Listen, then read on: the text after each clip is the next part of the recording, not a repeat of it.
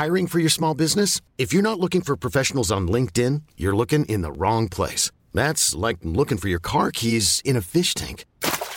LinkedIn helps you hire professionals you can't find anywhere else, even those who aren't actively searching for a new job but might be open to the perfect role. In a given month, over 70% of LinkedIn users don't even visit other leading job sites. So start looking in the right place. With LinkedIn, you can hire professionals like a professional. Post your free job on linkedin.com/achieve today. This podcast is brought to you by Podcast Network Asia. For more info on the shows and the network, visit www.podcastnetwork.asia. And Podmetrics, the only analytics you'll ever need for your podcast. Sign up for free at podmetrics.co.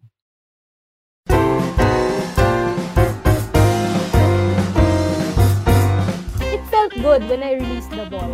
In my view, it was in line sa basket. Diretso siya. Pero may dalawang pwedeng mangyari diyan. Pwedeng kulang, pwedeng sobra. Nakakaya kung mag-airball yun.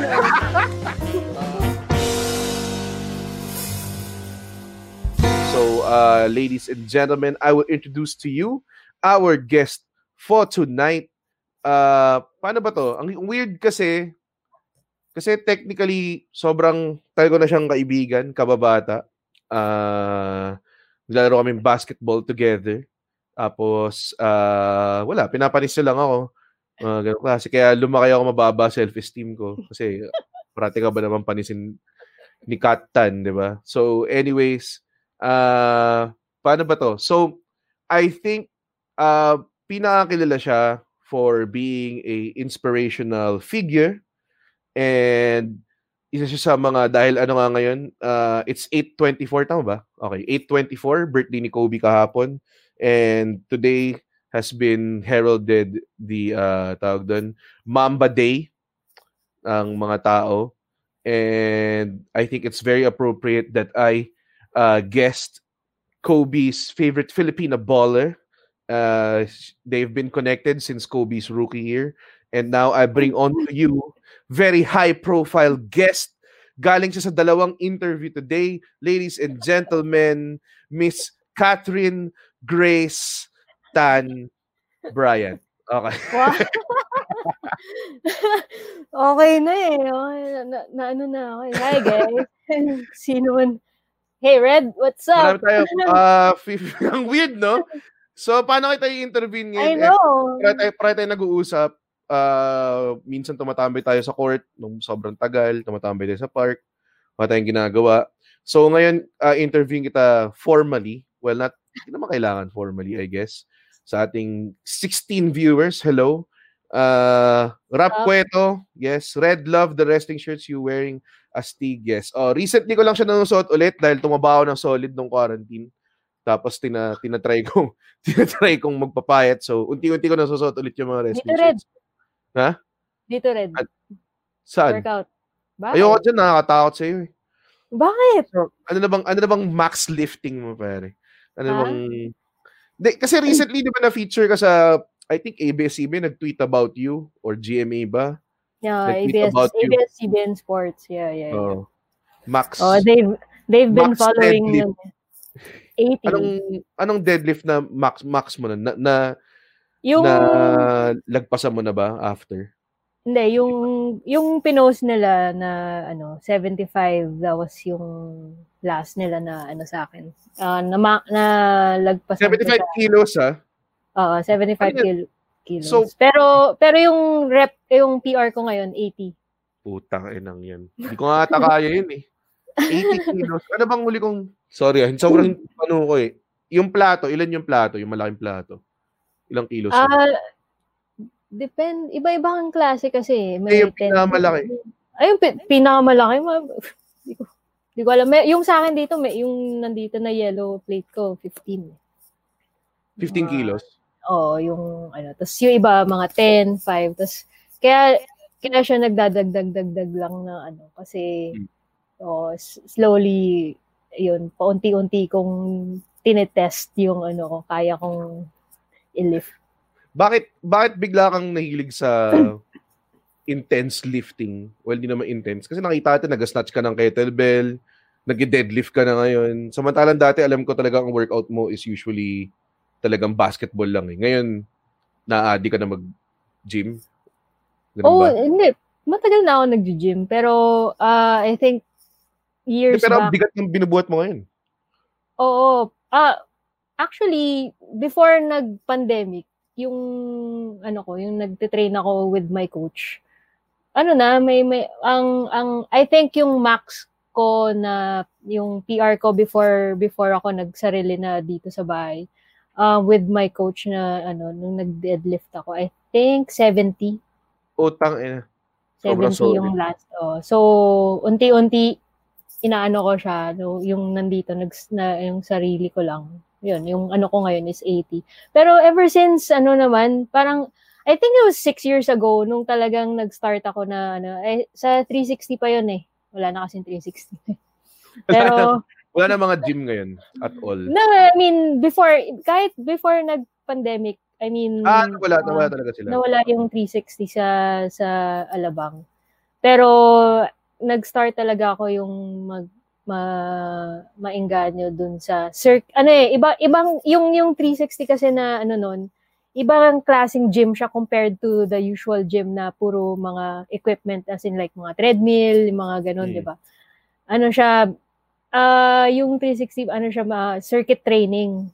So parang something new for me nung time na 'yon. Tapos unti-unti nung nag-start ako na magkaroon ng personal trainer, siya yung nag-encourage sa akin na kaya mo, malakas ka, sabi niya, na kaya mong mag-lift ng ganito, ganyan. So, unti-unti, I started actually sa kettlebells, I started 12 kilos na kettlebells.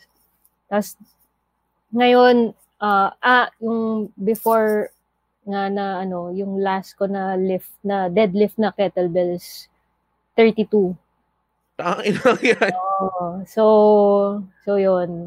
Tapos, deadlift, snatch, clean and jerk, yung mga ganun. So, Hindi ka pa nag-steroids, ganun. Wala pa naman. Hindi pa umaabot doon. Mukha ba? Wala. No. All natural. Pero, grabe as in yung progress medyo though I think yung technique, syempre, mas iba. Dahil, yun nga, the one-armed Mamba is here. Pero, parang kinailangan mo bang aralin yung technique pa? Kasi kunwari, nag-deadlift ka ng isang buong Olympic bar, tapos isang kamay lang yung gamit mo, sobrang hirap. May nakuha ka bang assistance sa coach mo?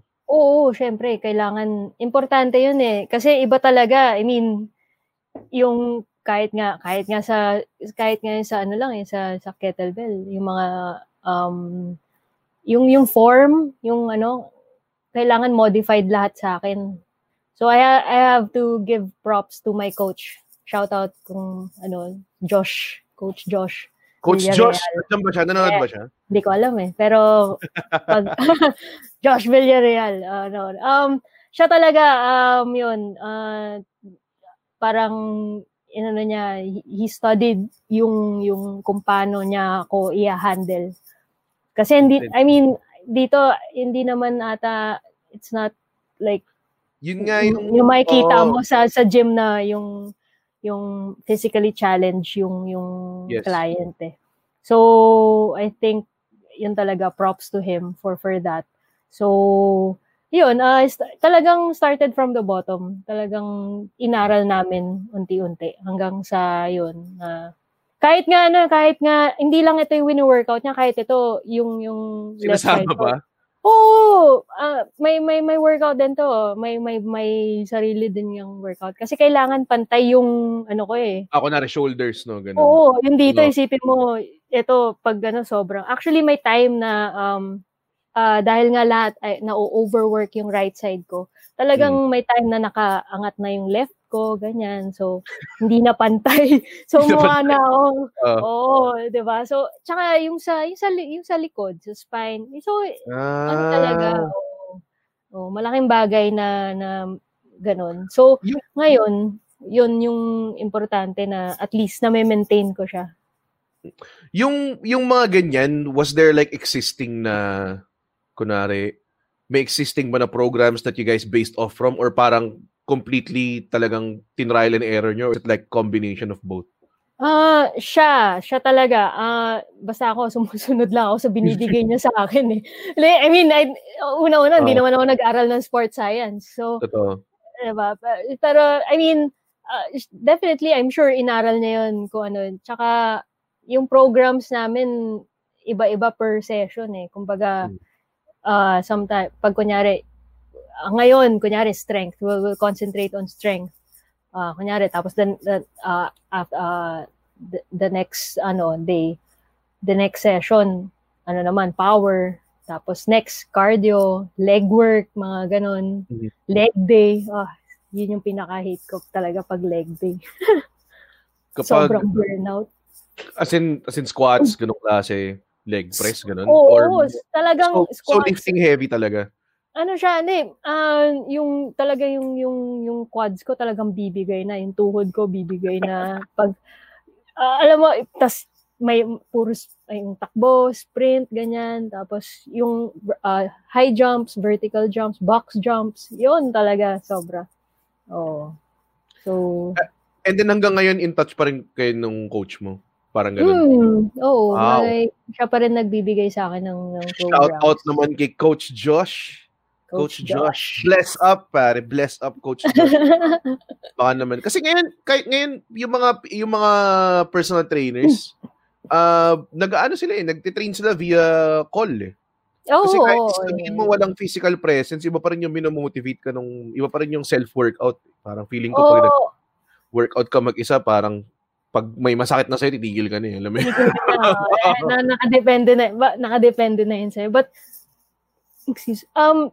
yung sa amin, parang we haven't done yung one-on-one na video call, ang sa amin, binibigyan niya akong program, tapos, gagawin ko siya, and then sometimes, yun nga, I take a video, and then, minsan sisend ko sa kanya, to check, ipapacheck ko sa kanya, coach, tama ba tong form na to, okay ba to, anong kailangan ko improve, what, yung ganon. So, kasi busy din siya, so, yun, hindi ko rin naman yung oras is, ngayon. So, ganon lang yung, namin nga, exchange namin ngayon, so, kapag, tawag dun, ito, kailangan ko nang tanungin yung mga questions na nasa comments. Hindi ko nakikita. Nasaan ba? Meron tayong, tawag dun, so nasa StreamYard, ka-layout ka, di ba? Meron tayong private chat, tas may tab dun for comments, makikita mo. Oh my God, nandito pala. Oh my God. Nandyan. Kilala ko to lahat, Barkada lang no? Kilala ko to lahat, Ano to? Tawag dun. Ngayon lang nanonood ng stream yan, Kat. Alam mo, hindi nanonood sa akin yung iba dyan. Hindi naman nanonood sa akin yung, nung dumating ka lang, saka lang nanonood sila. Yung mga friends ko talaga, the best. Okay, tanong ni Jolo Biason, nakakakuha lang ng top fan badge niya. Jolo Biason, background lang, si Jolo po ay isa sa mga kababata rin namin ni Kat. Siya po yung pinakakupal sa amin lahat. Nag-stop. Hindi ko may tanong. Kupal talaga Nag-stop ka na gumawa ng TikTok video. Medyo nakakakilig kasi yun. Tingnan mo tong buwisit na tong, na to. Ba't tumigil na ako? Nahiya na ako Lagi akong pinapansin ni Jolo Hindi, natakot ako kasi di ba may conspiracy. Actually, medyo napraning din ako doon Napraning ako So, ngayon, inalis ko yung account ko, nag-view na lang ako. Okay. Tama naman. Itong Jolo talaga na to. Jolo talaga no? Ito, mula kay Nick Slick Barrios. Sobrang. Kilala ko din. Quality questions. Tingnan mo. Ate Kat, bakit ang galing mo mag-drive pa kanan tapos pull-up jump na malupit? Si Nick ay kaibigan din namin, ka-basketball namin, dating varsity puto ng San Beda College, Alabang. Ano daw, Kat? Bakit daw ang lupit mo mag-drive pa kanan? Lagi niyang tanong sa akin yan. Alam mo, lagi ko rin sinasagot, di ko alam ba't di niya maalala yung sagot ko. May ginagawa ka ba, Nick, habang tinatanong mo sa akin yan? Baka sabog siya.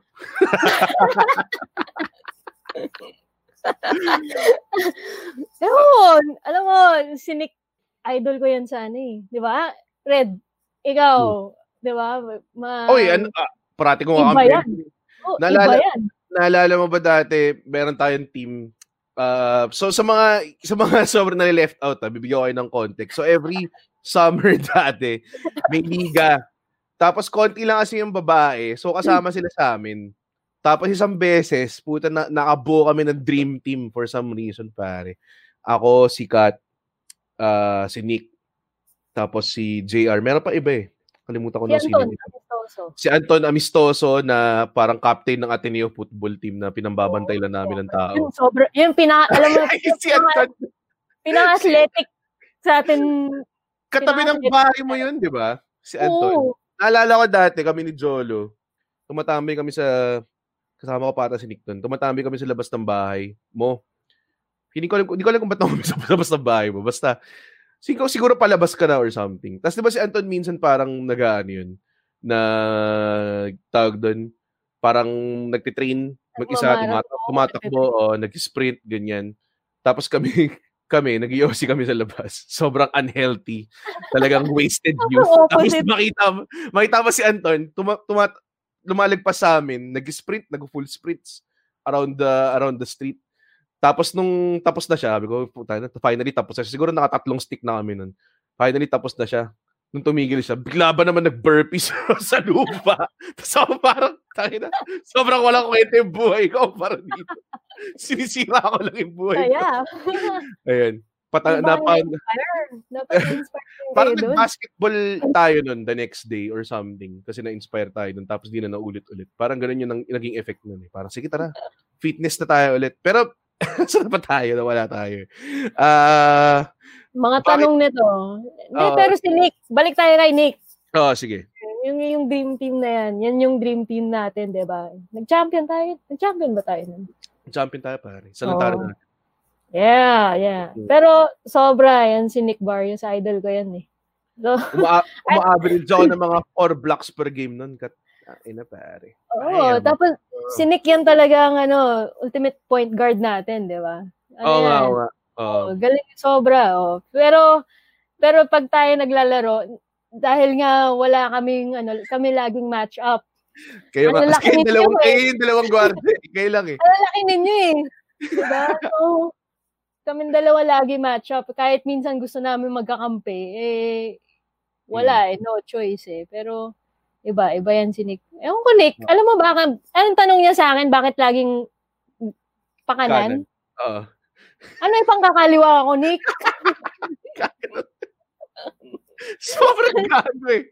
Sobrang gago ng tanong eh. Anong gusto mo gawin niya? Sa kaliwa? Papahirapan ko sarili ko. May nakita akong video mo na may ginagawa kang parang basketball drills. Di ba? Tapos, syempre, hindi naman nakatune yun na kanan lang, di ba? Pero, nanguhuli mo pa rin yung mga kaliwang part eh. Oo, pero syempre, pag actual game na, pag yung mga drills, mga basics, kailangan mo lang masanay, pero pag actual game, na yan eh, minsan, kung ano na lang yung instincts mo, or yung, diba, minsan talagang kung nasan ka komportable, syempre, obviously, sa kanan ako, diba? Sabi ni Jolo, bakit ganda ng pakilala mo kay Nick? Medyo unfair nga naman yung rating namin. Pero Jolo, yun talaga yung emerging quality mo eh. Kumag ka talaga. Paano yung kay Jolo? Dream team tayo. Pero paano tayo? Dahil nag-attend ka ng debut. Anong kulay yun, Jol? Para naalala ko yun. Naalala ko yun na parang wala sikat eh. Tapos parang mag-isa lang ata siyang pera, puro bata yung kakampi niya. Parang si Jolo, tsaka si Denise. Kaming tatlo yun. Nag-attend kayo yung debut? Ako, nag-attend ako ng debut. So, panalo, dream team. Parang sweep din naman ata namin yung season nun. Tapos pagdating nga, O undefeated. Best of, ano ba yun, or twice to beat kami. Tapos natalo kayo. Kaso, nag-attend ako ng demo. Debo over championship. Sorry naman, high school. Iba ata yung sinasabi ni Alvin. Si Alvin isa rin kalaro natin. So, meron bang hindi taga-Posadas na nasa Steam? Obviously, parang wala. Paano na lang? Paano na? Yung sinasabi ni Alvin sa comments, ako po kalaban niya nun, talo pa rin kami nun. Yun yung naiwan si Jolas, gumawa siya ng 71 points. Oo, yan naman. Iba naman. Yan, Jolo ha. Pumabawi na kami. Shoutout ka na namin, Jola. Tapos yung kakampi ni Alvin, si Kev, si Katzer, umalis siya like after first quarter, second quarter, parang ganun. O kaya nyo na yan kasi puro bata naman yung club. Tapos wala. Talo. Joel, ano ba? Nag-champion naman. Nag-champion ka naman eh. Okay na yun. First championship dapat. Okay na yun. Nag-champion naman tayo eh. Oo. Sobrang tagal na nun. Kasi, feeling ko may 10 years na since nung last liga natin. Hindi naman siguro, no? Ewan ko. Pwede kasi kung nung nagtatrabaho ako, parang ang bihira na tayo yung na nakakalaro ng yung summer eh, di ba?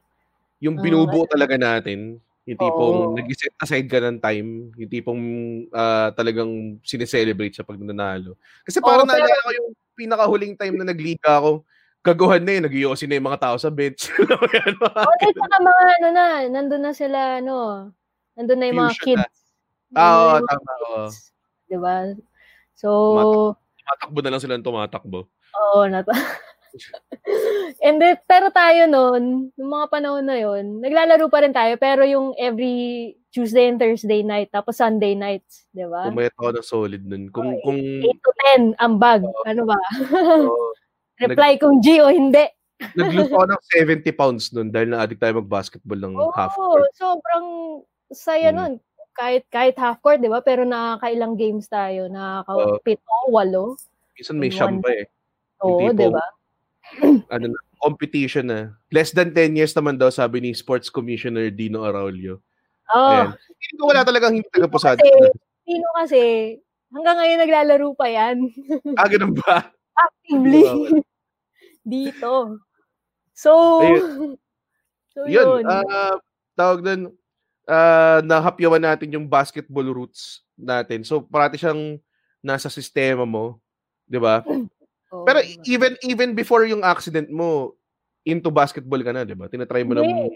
Hindi ba? Yeah. So, after lang? Ito alam sa akin rin. alam mo, for sure alam ko to, tapos nakalimutan ko lang. Hindi. Tennis ako noon. No, actually, nung before yung accident, hindi ako palalabas kasi sa village noon.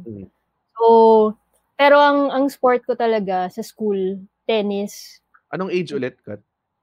10 yung nangyari yung accident. Pero tennis talaga. Tapos yung basketball, parang hobby lang siya. Parang laro-laro lang, dyan lang. Shooting. I mean, hindi talaga. Nanonood ako. NBA, PBA, nanonood ako. Pero yung nilalaro ko talaga, parang mas nag-concentrate ako sa tennis noon. Tapos, naging parte ng buhay mo na to. naging involved na lang talaga ako. I mean, naglaro na talaga ako ng basketball na talagang tinutukan ko after na nangyari yung accident. So, bakit basketball yung napili mo? As in... so ito nga, before nangyari yung accident, pag early ng school year, nagbubuo ang school ng varsity teams. So, may tryout noon. Kompleto pa ako noon. May tryout noon sa school. Tapos, wala lang, para sa akin, gusto ko lang din talaga i-try. So, nag-tryout ako, na-reject ako ng coach. Kasi maliit ako noon, as in payat, talagang, So, I think that was... Basketball to, As in, Basketball. okay, Oo. gets. Grade 4 ako nito.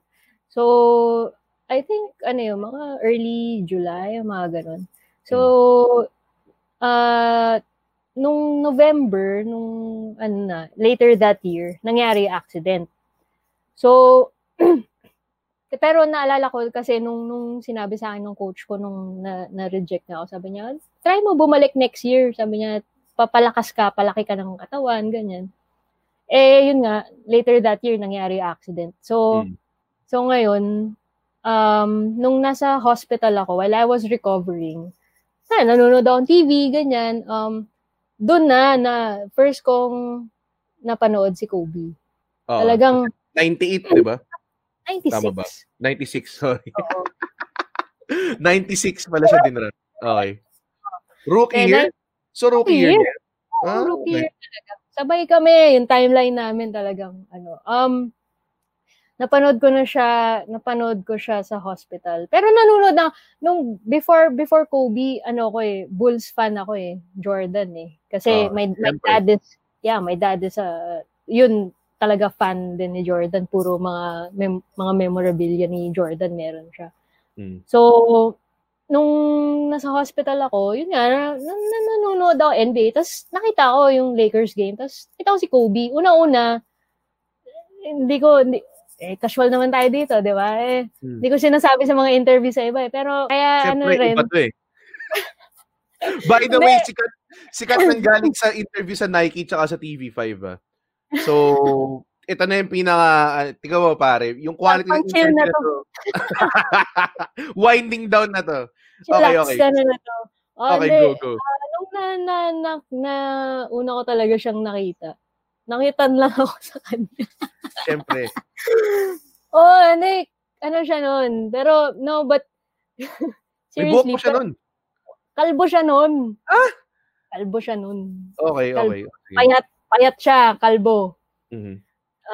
Nag-afro na lang siya, I think 1997 or 98, mga ganun, early 98, ganun. Okay. Pero yung rookie year niya, kalbo siya, tapos payat siya, ganyan. Tapos, ngayon, nakita ko siya, ikaw, yung mo kay Kobe, hindi naman siya yung parang, di ba, parang LeBron James na big star agad pagdating ng NBA, di ba? He didn't have that persona na nga siya yung persona nga niya, he's that arrogant kid from Lower Merion High School, di ba? Na pumasok sa NBA. Pero parang I saw something in him beyond dun sa persona niya na nakikita ng public. So and then I don't know, I felt a connection. Ito walang halong biro. I think I felt a connection with him na makikita mo naman kasi in his early years kung gaano niya kagusto maging best player talaga. How he strived to be the best player. Makikita mo sa mata niya yung drive, the drive to be the best player. So yeah, yun yung parang sinasabi ko na nga, love at first sight talaga nung nakita ko si Kobe. Seryoso, promise. Kasi nga, una-una, cute siya. Pangalawa, parang may ganun na, na gusto niyang, yung drive niya to be the best is makikita mo sa kanya. Though medyo may gano'n naman talaga there's a certain, since, yun nga, ang background ko, performance art, diba? So, stand-up, wrestling, ganyan. May sort of, I think, natural charisma yung mga tao. May mga tao lang talaga na minsan sumasampa sa stage, nakita mo na parang may dating thoughts, parang kinakapture niya yung, may something, diba? Ngayon ko lang nakita. Sorry, ngayon ko lang nakita. Sabi ni Dino. Sabi ni Dino na swimming yung sport. Nag-swimming ako. Totoo nga? Swimming yung sport. Kasama ko yun si Dino, si Dustin, kay Ate Ria. Mm-hmm. Okay. Nag-swimming kami nun. Gusto ko lang. Marami pala akong sport nun. Teka lang, si Dino nakakatakas Teka lang, alin natin si Dino ng konti. Gusto ko lang sabihin kung gaano kalupit ang pedigree ng Posadas Village sa Muntinlupa City, pare. Yung mga taong lumalabas, dati nakatira sa atin si Charito Solis, nakatira yan sa Posadas, diba? Sarah Meyer, pare. Diba? I-list down lang natin yung accolades ng TJ Trinidad, Dustin Posadas, dating kung nandaan yung commercial ng Ovaltine na masarap pa rin siya yun, pare. Tingnan mo naman yung look at this town, pare. Tapos, sino ba? Dino Arroyo, pare. Child star. Yeah. Yan talagang idol ko eh. My first celebrity friend. Oh, yun ang first celebrity friend ko rin. Yeah. Pare. Kasi meron siyang TV show dati. Nung bata siya, called, oh my God. Kalimutan ko yung tawag. Kids Online. Kids Online. Yan ang mga tapatan sila ng ang TV niyan dati. Ganun. Naglalaban yan, mga ganong klase. Kaya, tingnan mo yung pedigree of Posadas. Merong Katan, Red Oliero pa. Putang ina. Napaka...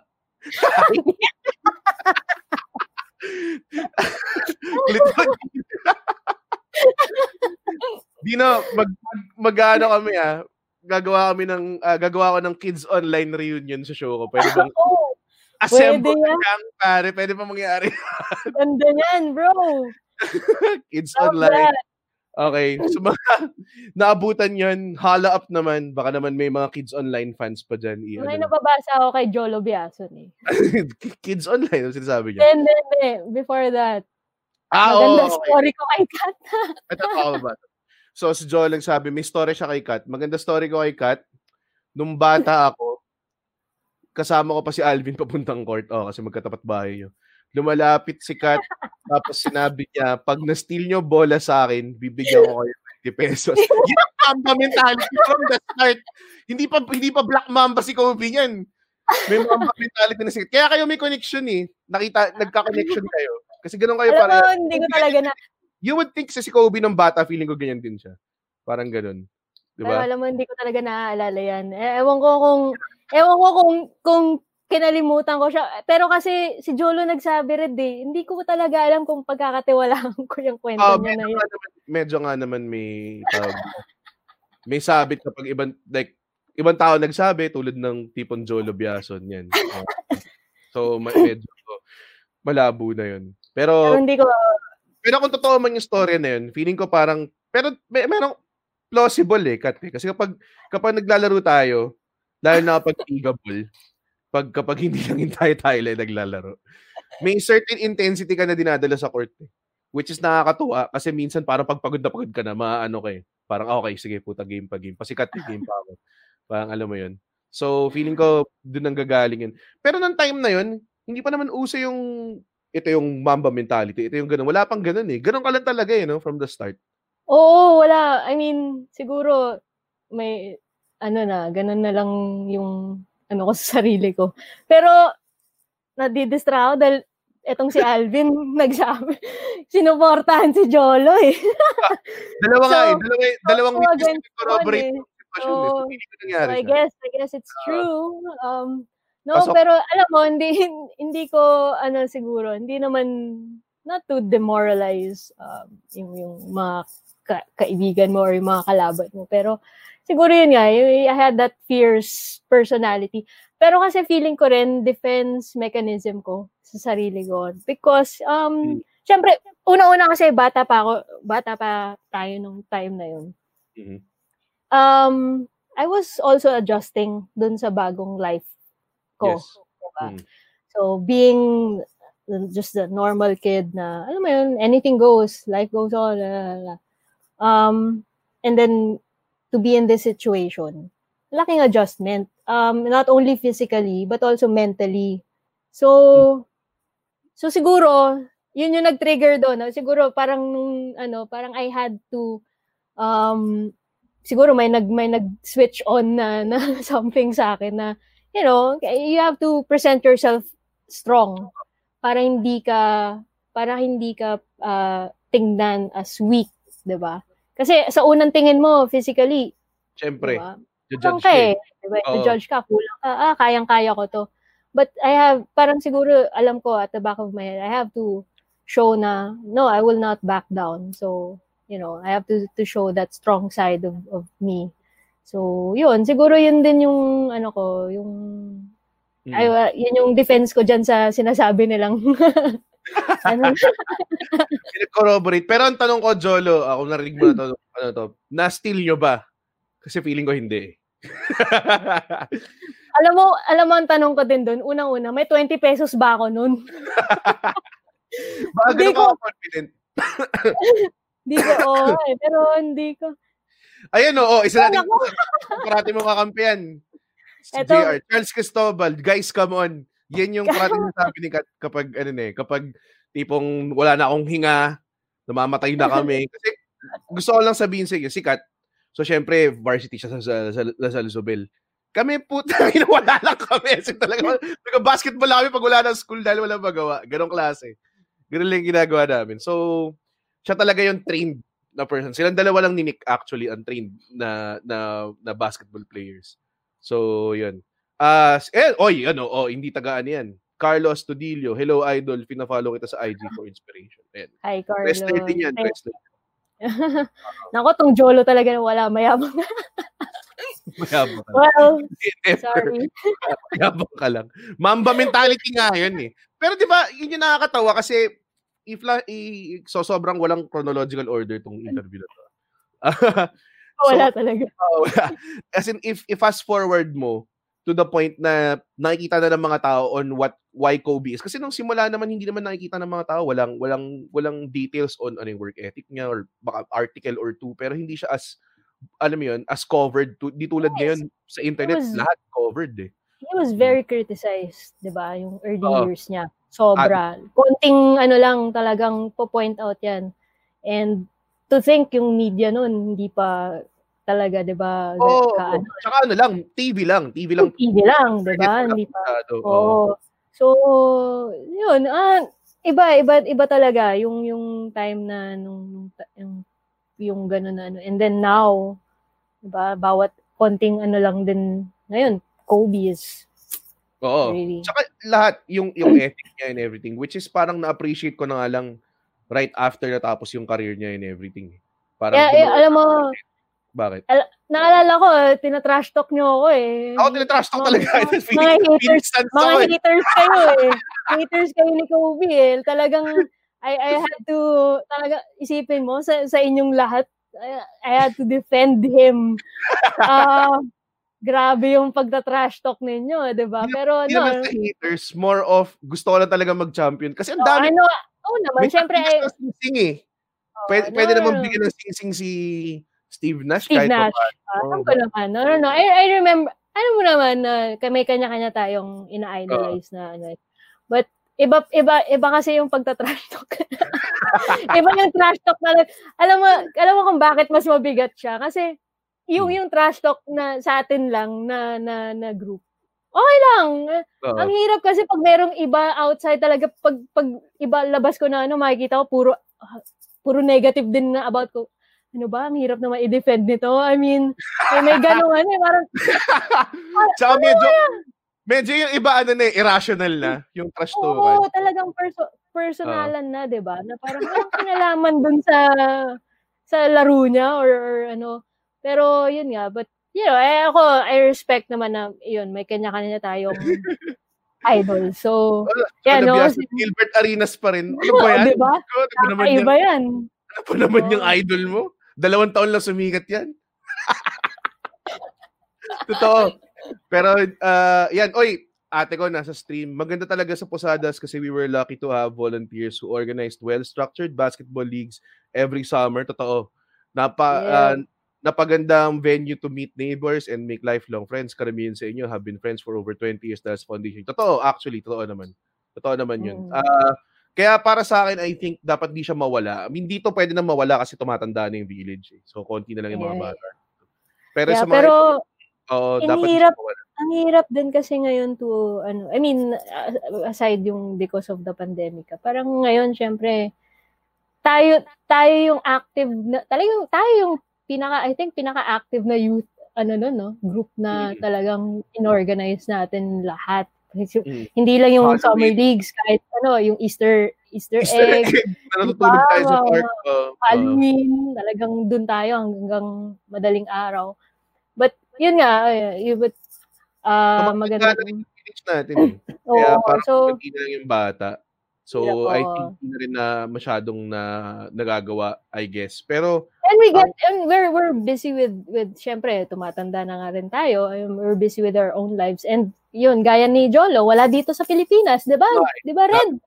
Dami umalis. Dami umalis. Si Dave. Bayan, mga OFW, David De Padua, Jolo Bias. Di ba? Narinig ko lang si Dino, sabi ni Dino, true story, ayaw ni Kat na mag-go easy ka sa kanya on defense. No, I have to that because parang kumbaga para sa akin lang it's yun eh I take it more offensive, mas offensive yun eh, na yung dahil unang-una kasi hindi lang naman kayo yung nakakalaban ko na guys na basketball. Pag talaga if I feel na hindi ako binabantayan or I take offense to that because ibig sabihin hindi mo ba nirerespeto yung laro ko? Una-una bakit dahil babae ako, pangalawa dahil ganito yung sitwasyon ko. But hindi ko naman sinasabi na banggain niyo ako ng banggain. No? Hindi ko naman sinabi na talagang go hard on me and then ang ano ko lang is yung challenge. Just give me a challenge. Yan. Ako gusto I respect your game. So respect mine also. Yun lang yung gusto kong pag every time na may kalaro ako, girls, guys, doesn't matter. Pero kahit sa girls minsan hindi lang sa guys na laro minsan they go easy on me because they see my situation. Kung ganun, I'll really go hard on you. Hindi na tawag dun. I think hindi na siya, wala na siyang spirit of sport Alam mo yun? Oo. Tsaka, alam mo, malaking bagay sa akin yung respect na sa laro. Yung kasi yun yung importante. Hindi lang yung sa respeto sa laro, respeto sa kalaban mo. Yun yung importante. Yun I think is for sure instantly yung mga i-judge ng mga tao na parang siguro naglalaro yun, pinagbigyan yan or anything. Pero hindi Alam mo yun? Kasi ako mismo, so alam sabihin 6 ako, 6-footer, 6'1" ng maagang edad. Siguro, I think at 17, 6-footer na ako. And isa ako sa mga nakakalaban ni Kat. And I think naman siguro may advantage naman dapat yung height ko, di ba?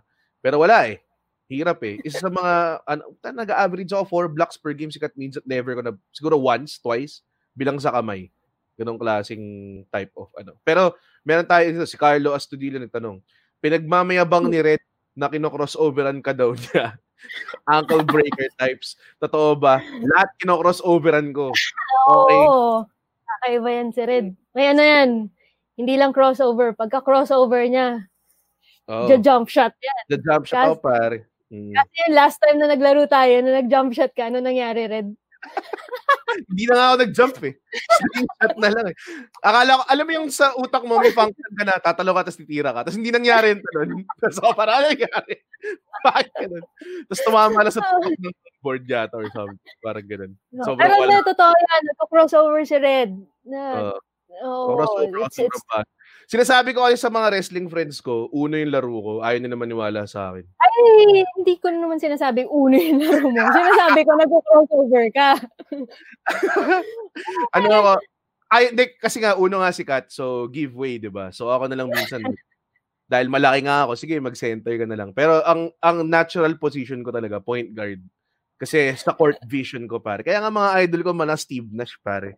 Pero totoo yan. Yung mga passes mo, parang kang parang Vladdy Divac no? Pare, parang gano'n. Alam mo? Yun yung masarap. Yung yun, di ba? Uso. Pero the best ang passes mo, Red. The best passes na ginagawa mo. Yung behind the back passes. Putay na, pare. Yung 12% chance lang doon. That's the best, bro. Ito yung priceless na mukha ni Nick kapag bibigyan ko siya ng behind the back pass. Whereas, pwede ko naman talaga ibigay lang ng ganun. Tapos sabi sa bro, hindi mo kailangan gawin yan. Sabi ko, pero angas So, lahat ng in-rain niya sa San Beda nawawala. So, ko yung parang napaprostrate ka sa akin. Ayan. Oy, okay. Jolo Biason oink guard ng pa-fat shame na naman. Cancel kita Screenshot ka, cancel kita Ha? Baka mawala ka ng trabaho. Ayan. Ang dami rin lang. Sino yung Marvin? Hi, Marvin. Sobrang... Marvin Salavera. Naging, kilala ko to sa Lasal, Maine. So, galing Zobel din yata siya. Ayun, sobrang inspiration siya sa Zobel. Lalo na sa basketball team. Sorry, may na ako sa names talaga. Alam mo, sa totoo lang, feeling ko dahil sa ang daming opera sa akin. Sa totoo, may na I had to go through a lot of operations nung nangyari accident. Gano'ng kadami? Like, maalala mo ba? Pero hindi ko nga maalala rin, di ba? Kaya kami interview Hindi, pero if hindi nyo alam or di lahat may alam na aside from this injury, may 7 head cuts. So galing din sa accident din. Oo. Hindi naman kasi kung may isa pang accident nangyari. Sobrang pala naman. Pero ang yung pinaka main concern ng doctors nung time na nangyari accident was yung head ko talaga. Because I was losing a lot of blood. Kasi open wound yung dito ko So dito pa lang paubos na yung dugo ko. I had 7 cuts sa head. So naalala ko yung paggising ko para ako may beehive sa bigat ng ulo ko. Tapos feeling ko parang ang bigat yung may beehive ako sa ulo kasi balot na balot yung ulo ko. So, hindi ko kasi rin, ang alam ko lang na injury ko is this one kasi ito lang yung kita. Hindi ko alam na meron ako. Hindi ko nga ramdam na may sugat ako sa ulo nun. Kasi wala pang ospital sa Alabang. Wala pa. Clinic lang yun. Wala pa yung Asian nun, di ba? Clinic lang yun. Clinic lang sa may Alabang. So, nangyari accident 2 p.m. in the afternoon. I was brought to Medical City sa Ortigas. Layo, di ba? By 7 p.m. pa. What? So, nag-clinic ka muna sa Zobel? Hindi sa Zobel. Yung may clinic, may small, hindi ko alam, clinic hospitals. Okay. Basta maliit na lang siya. Pero at least hindi school clinic. No. Inambulansya ka na, ganun. Pero yung nun is they just had to close yung wounds, ganyan. Stop the blood. Stop blood. And I remember me looking for my arm.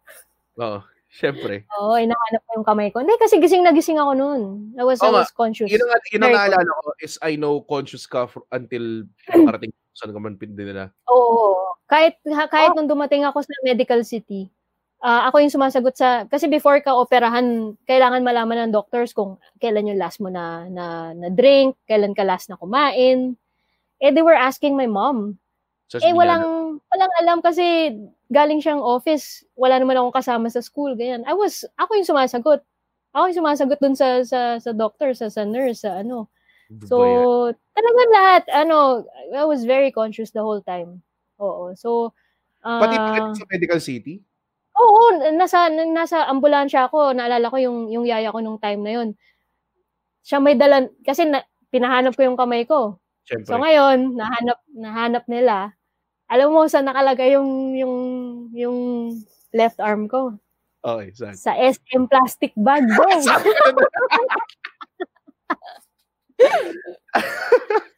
Grabe naman yun. Sa SM na, well, sa mga naman ilalagay. So yung, okay din yung experience ng yaya mo na yun no? Talagang... yeah. Siya yung kasama ko doon, dala-dala niya yun. So sabi ko, alam ko na sa ano. And then when we got to the hospital na yun, tapos naalala ko na lang na nasa operating room. Nasa operating room ako, tapos yung shirt ko, same clothes pa ako noon Wala pang change of clothes, okay. Wala pa. Nahiya pa ako sa mga doktor noon kasi pinunit lang nila. Parang nagpunit lang ng papel. Yung ganun nakanipis yung damit ko nun kasi sa sobrang dami ng dugo. Hindi na nila kailangan ng gunting. They just had to strip. Nahiya pa ako kasi sabi ko, what? Anong gagawin? And then I remember wala na unconscious na. Pero na yun. So emergency room all the way, no? Grabe. My God. So, tapos after nun, kasabay na yun nung operation mo sa ulo or iba pa yun? I guess so. I guess so. They just had to close up my wounds. 7 yung sugat ko, pero 2 or 1 yung talagang yung malaki lang, mga siguro ganyan kalaki. Yung grabe. Deep, So yun, pero yun, kaya sabi ko, lagi kong sinasabi, mahina, medyo kasi ang dami ko na ring operations na nadala ng nangyari. Pero, yeah, hi Marvin. So, babalik ko lang kasi baka nawala yung Ito pala, meron nag-comment matagal natin nakalaro to dati. Carlo Aboboto, what's up in the building? What's up, man? Idol ko to nung bata pa ako. Di ko alam kung kilala pa ako. Posadas back in the day. Naalala ko pa naman. Carlo Aboboto, yes. Siyempre. Don't be a stranger. Ayan, sabi ni Carlo. Ang dami na nangyari. Wait lang, sorry. Tapos di natin kailangan lahat. Tawag doon. I blocked Kat once and accidentally made her fall over. My heart stopped beating, sabi ni Dina. Hindi dahil feeling namin fragile si Kat kasi umi-intense siya pag inaano mo siya parang, oh shit. She gonna bring it now. Parang ganun yung feeling. Pag binabanda natin isa-isa si Kat, nadidisgrasya tayo. Totoo naman. Lalo na pag si Jolo yung bumabantay, tapos may iwanan si Jolo, so ako yung mag-pick up ng katangahan niya. So, tas mga panis ka rin, mukha kang engot. Diba? Alam mo, hindi totoo yan. Si Jolo talagang may dyan. Pag titira ako sa 3 points, kung uso na dati yung space na i-give mo dun sa shooter, madami na dapat na yan si Jolo sa akin. Walang space na binibigay yan eh. Wala. Medyo loose tayo sa rules. Medyo loose naman tayo. So, call your own fouls eh. So, syempre, alam mo yun. Diba? Hook shot. Yeah, hook shot. Point guard, sabi ni Jolo. Wow, okay. Salamat. Pero kanina si JR, one of my favorite teammates, love partner ko yan eh. Oo. Yun yung 1-2 punch na nakakapikon din sa inyong dalawa. Tapos, kapag tinatamad kayo mag-play, bibigyan nyo lang kay JR, tapos, wow, okay. Tapos ako yung babantay, tapos wala, magkanda, iri-iri na ako. The best yun, the best. Nako, nandyan si Justin. Ay, si Justin. Shout out kay Justin. Ang iyong pamangkin na hindi dapat pamangkin. Diba? Na mas malaki pa sa... Hacks miss you, bro, sabi ni Jolo. Teka lang. Sabi, diba pa yan? May question ako, dapat na itali ko na sobrang ganda. Tapos nawala, alam mo yun, may ganong... Okay.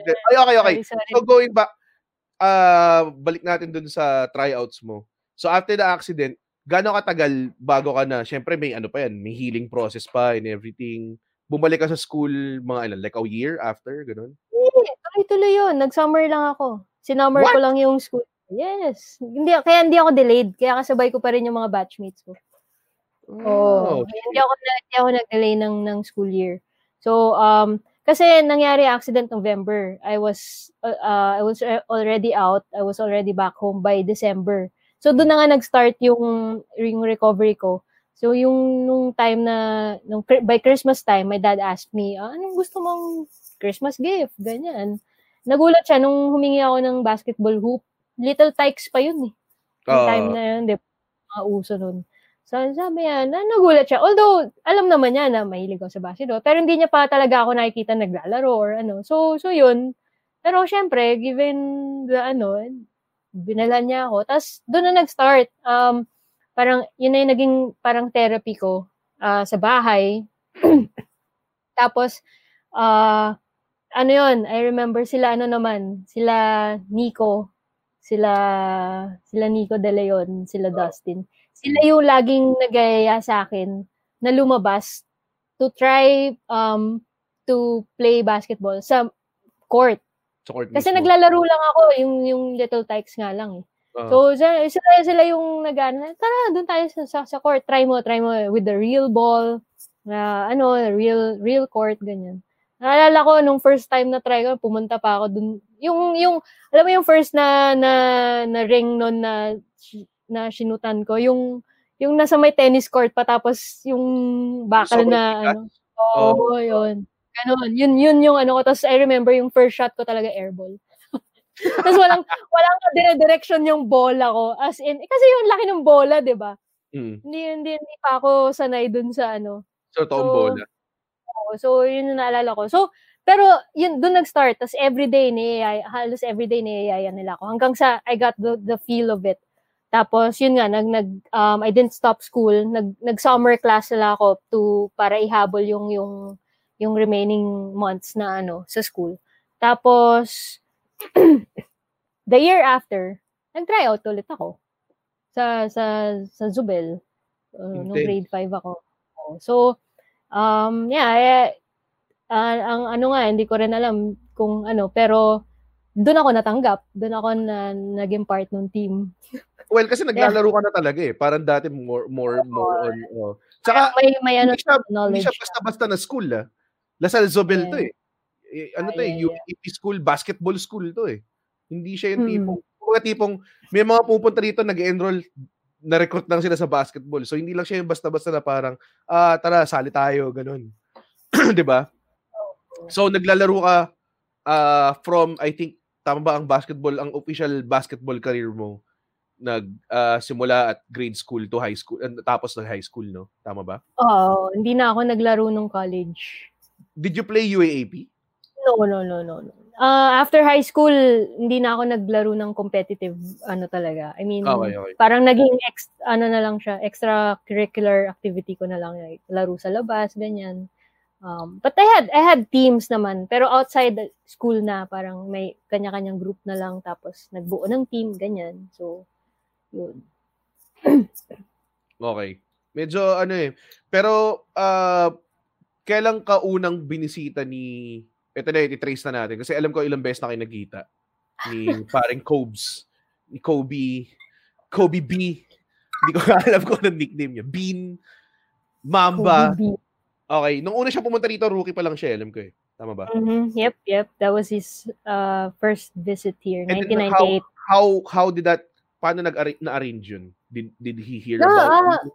No, ano lang siya, wala, hindi niya ako kilala noon, wala akong any connection with yung management or team niya noon. Wala yung event.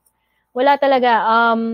Yung ano lang sa akin noon, yung pinsan ko na nag-work dun sa school na pupuntahan niya, na kung saan siya may event. Sabi sa akin na, uy, pupunta si Kobe dito sa school namin. Pwede kita ipasok. I mean, pero manunood ka lang, yung ganon. Kasi, kasi alam na. Hindi ko nila yun, nasa stream, sorry. Yeah!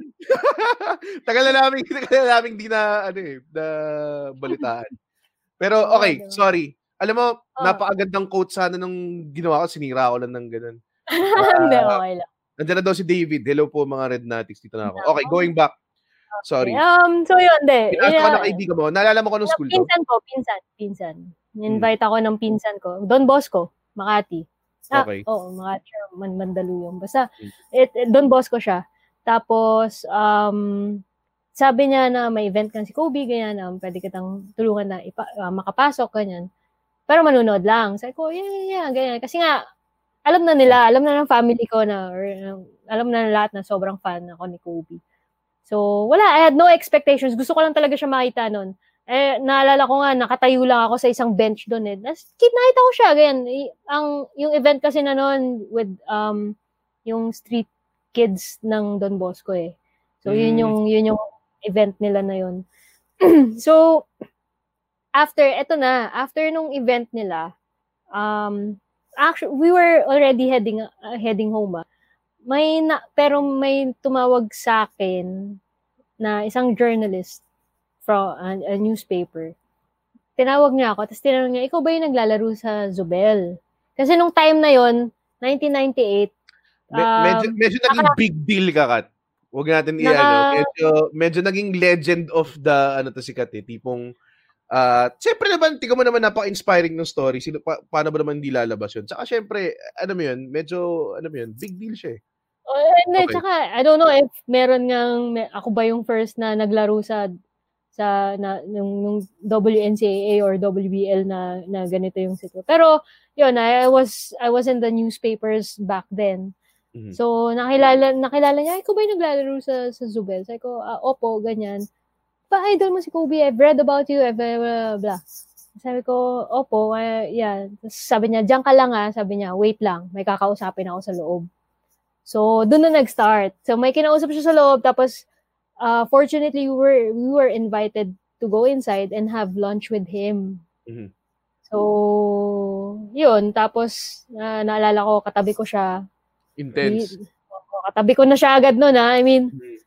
11 years old. I was 11 years old. Tapos, na siya, talker na siya. Talagang he really engaged conversations. Hindi ko naalala yung pinag-uusapan namin, pero naalala ko yung sagot ko. Sabi ko lang yes and no. Kasi ayoko mag-English nun.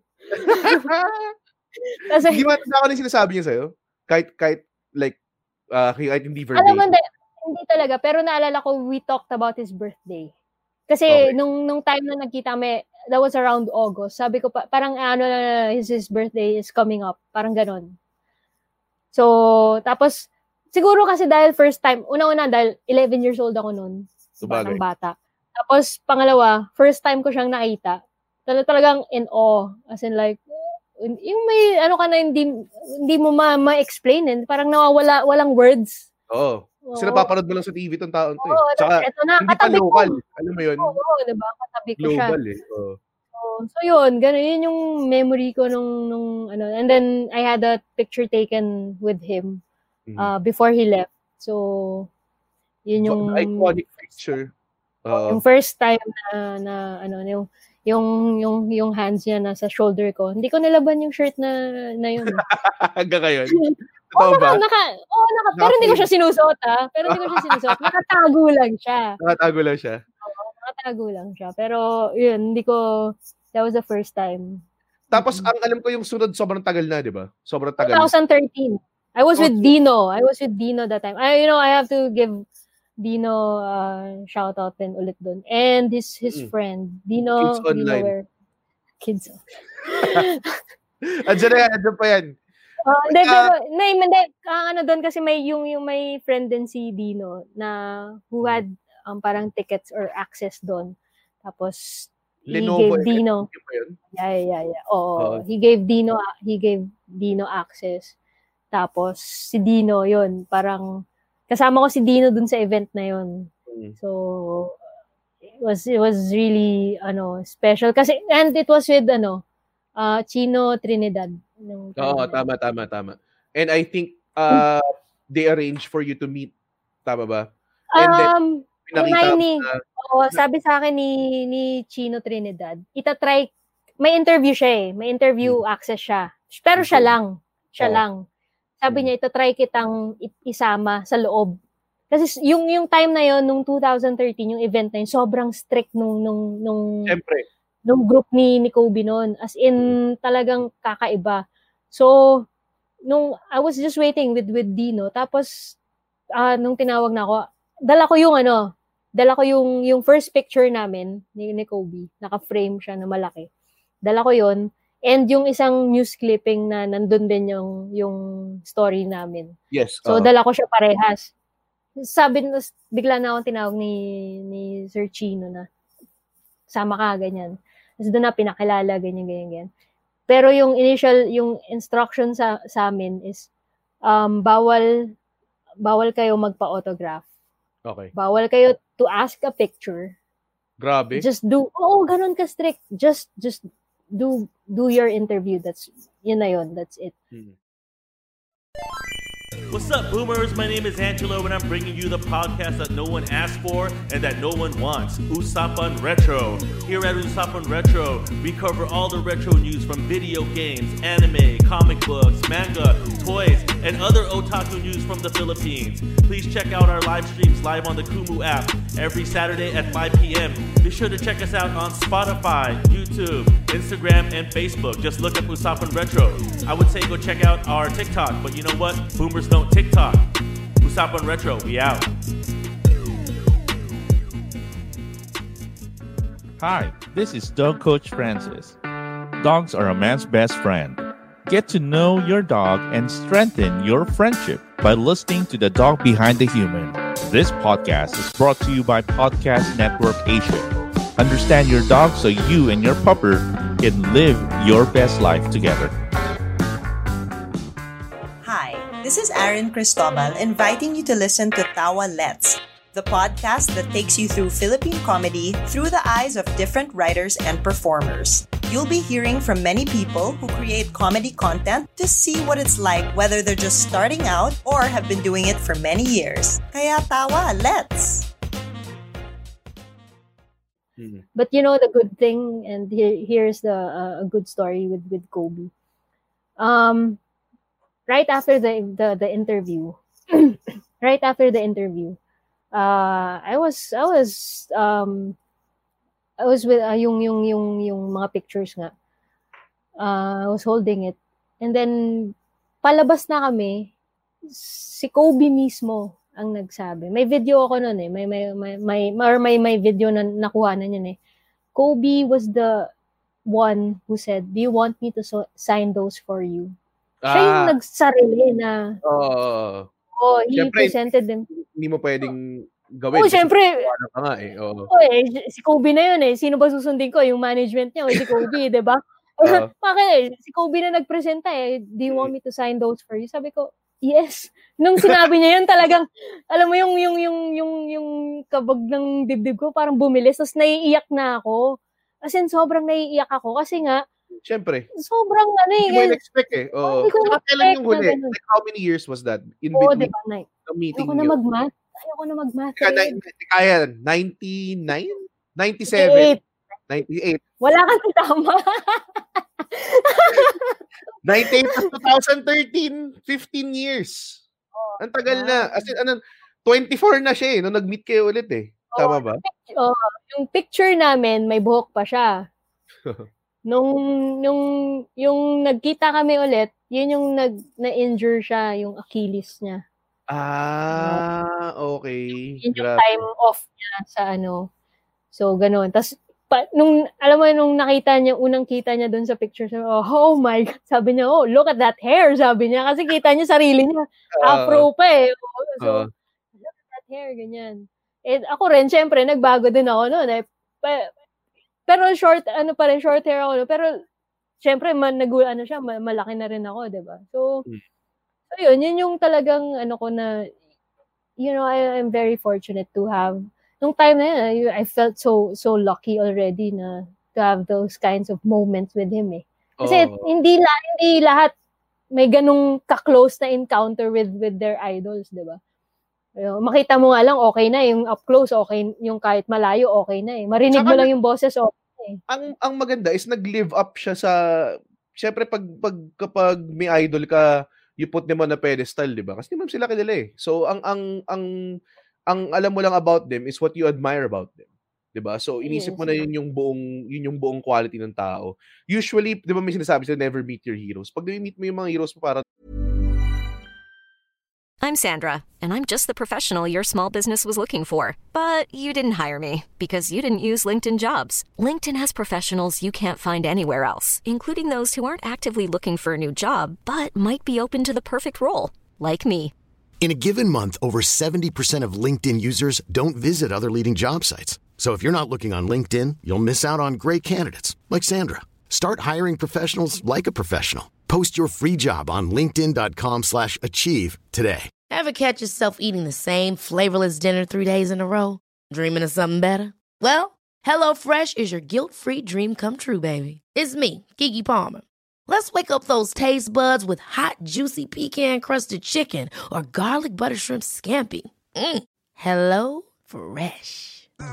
Stop dreaming of all the delicious possibilities and dig in at HelloFresh.com. Let's get this dinner party started.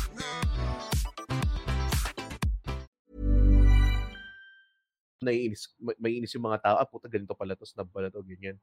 Diba? Pero ito nag-live up siya sa, sa expectations or maybe even more. Diba? Yun nga yung the good thing about him is, yung nakikita ng tao is how fierce he was in the court, 'di ba? Kung gaano siya ka-intense ganyan. But he's the complete opposite outside the court because parang you feel he's very human. Alam mo 'yun? 'Di ba? Parang he's very alam mo sa totoo lang, sweet siya na and the way he talks to you. You will feel na he really wants to talk to you. He really wants to connect with you, have conversation with you. Yung interesado siya. Nakapag-usap kayo na matagal nung time na yun? Nung time na yung second time, oo. Medyo may mga exchange of kami of words talaga. Like, tipong naalala nyo ba to? Ganyan, nalala ba kita? Ganong klase. Alam mo nung tinanong ko yan yung last time namin nagkita. Yung naalala niya. Pero yung nung nandun yung 2013, I think we talked about yung season, yung injury niya, yung niya. Pero yeah, and also parang sinasabi, parang I remember I told him na parang sabi, go get it next year, parang ganun. Kasi parang I'll wait for you to come back. Parang ganun. So, yun talaga medyo may kasi nagsasalita siya habang sinasign niya yung mga pictures.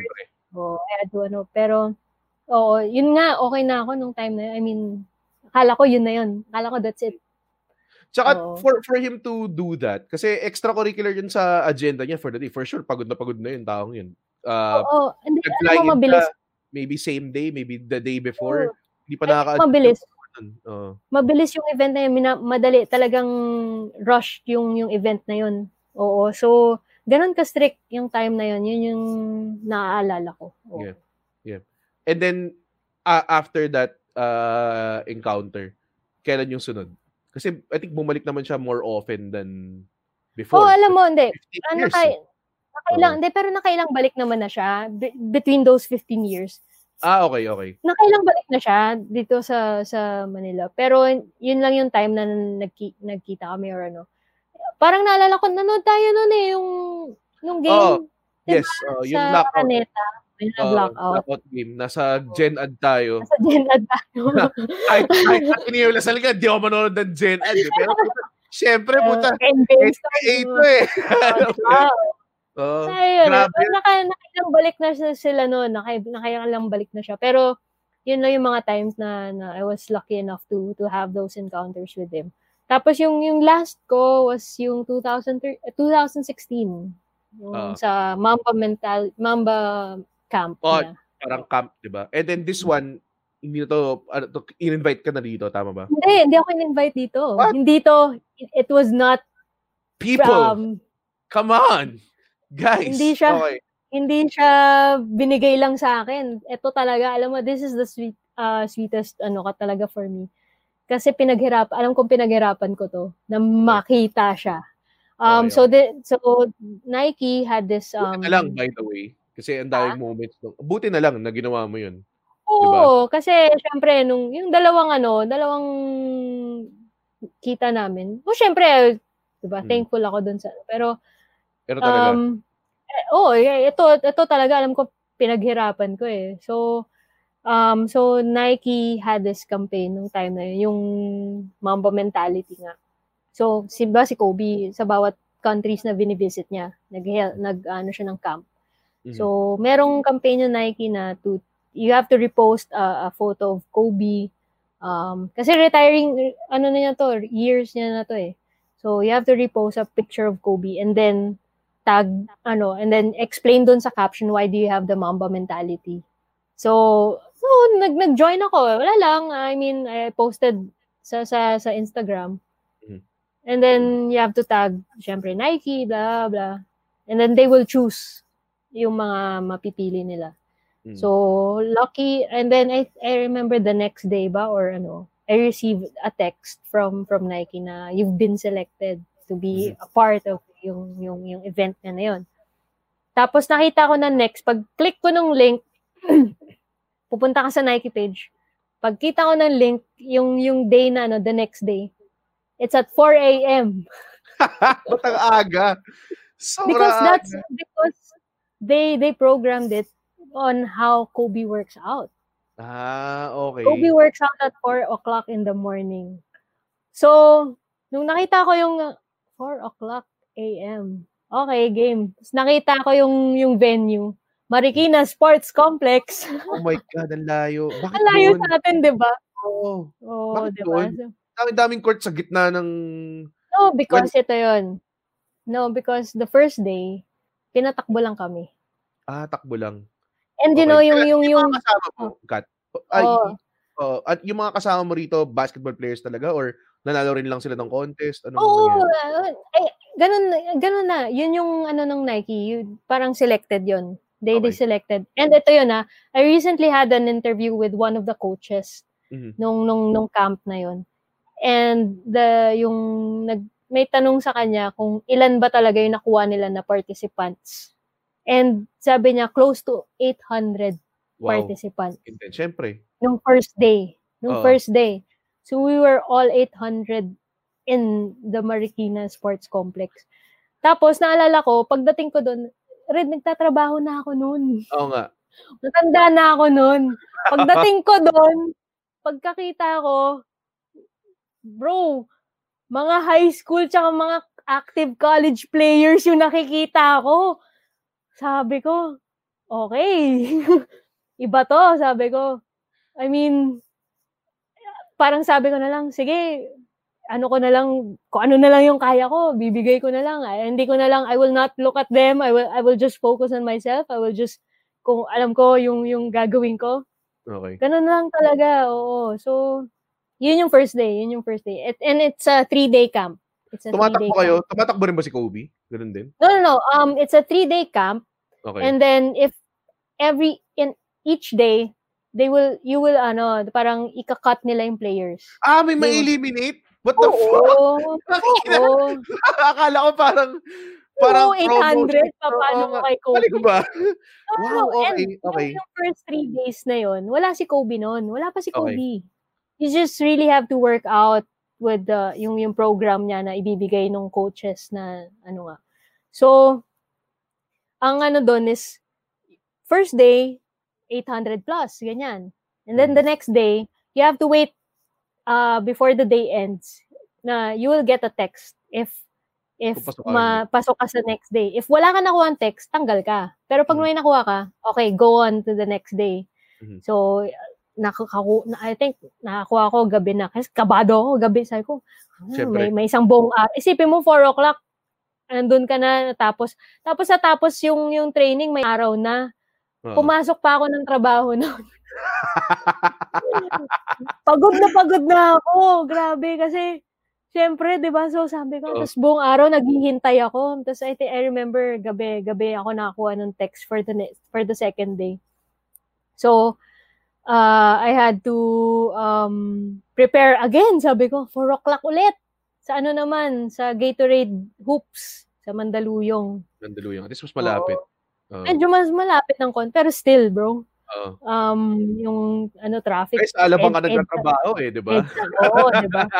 So, isipin mo yung second day, tapos, kumonti na, pero medyo close to, siguro 300, 400 pa rin yung second day. Bale. Oo, parang ganon. Kalahati. Oo. So, and then, again, ka ulit, one whole day you'll wait, before the day ends, you'll get a text. Ayun talaga kinakabahan ako kasi yun na yung last chance mo Parang alam mo yung feeling na you're close to it. Tapos ito ka pa na, wala, di ba? So, nung time na nakuha ko yung text, sabi ko, ito, game mode na, game time na. So, third day, siguro, mga 100 or and then, doon na sila magde-decide. Yung 3 coaches, which was Coach Javi Nunag, Coach Yuri Squeta, and Coach Joe Silva.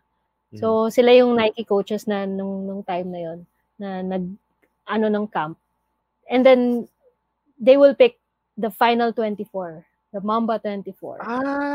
Grabe, from 824 lang kukunin nila. 24 players. Syempre, it's Kobe. So, the final 24.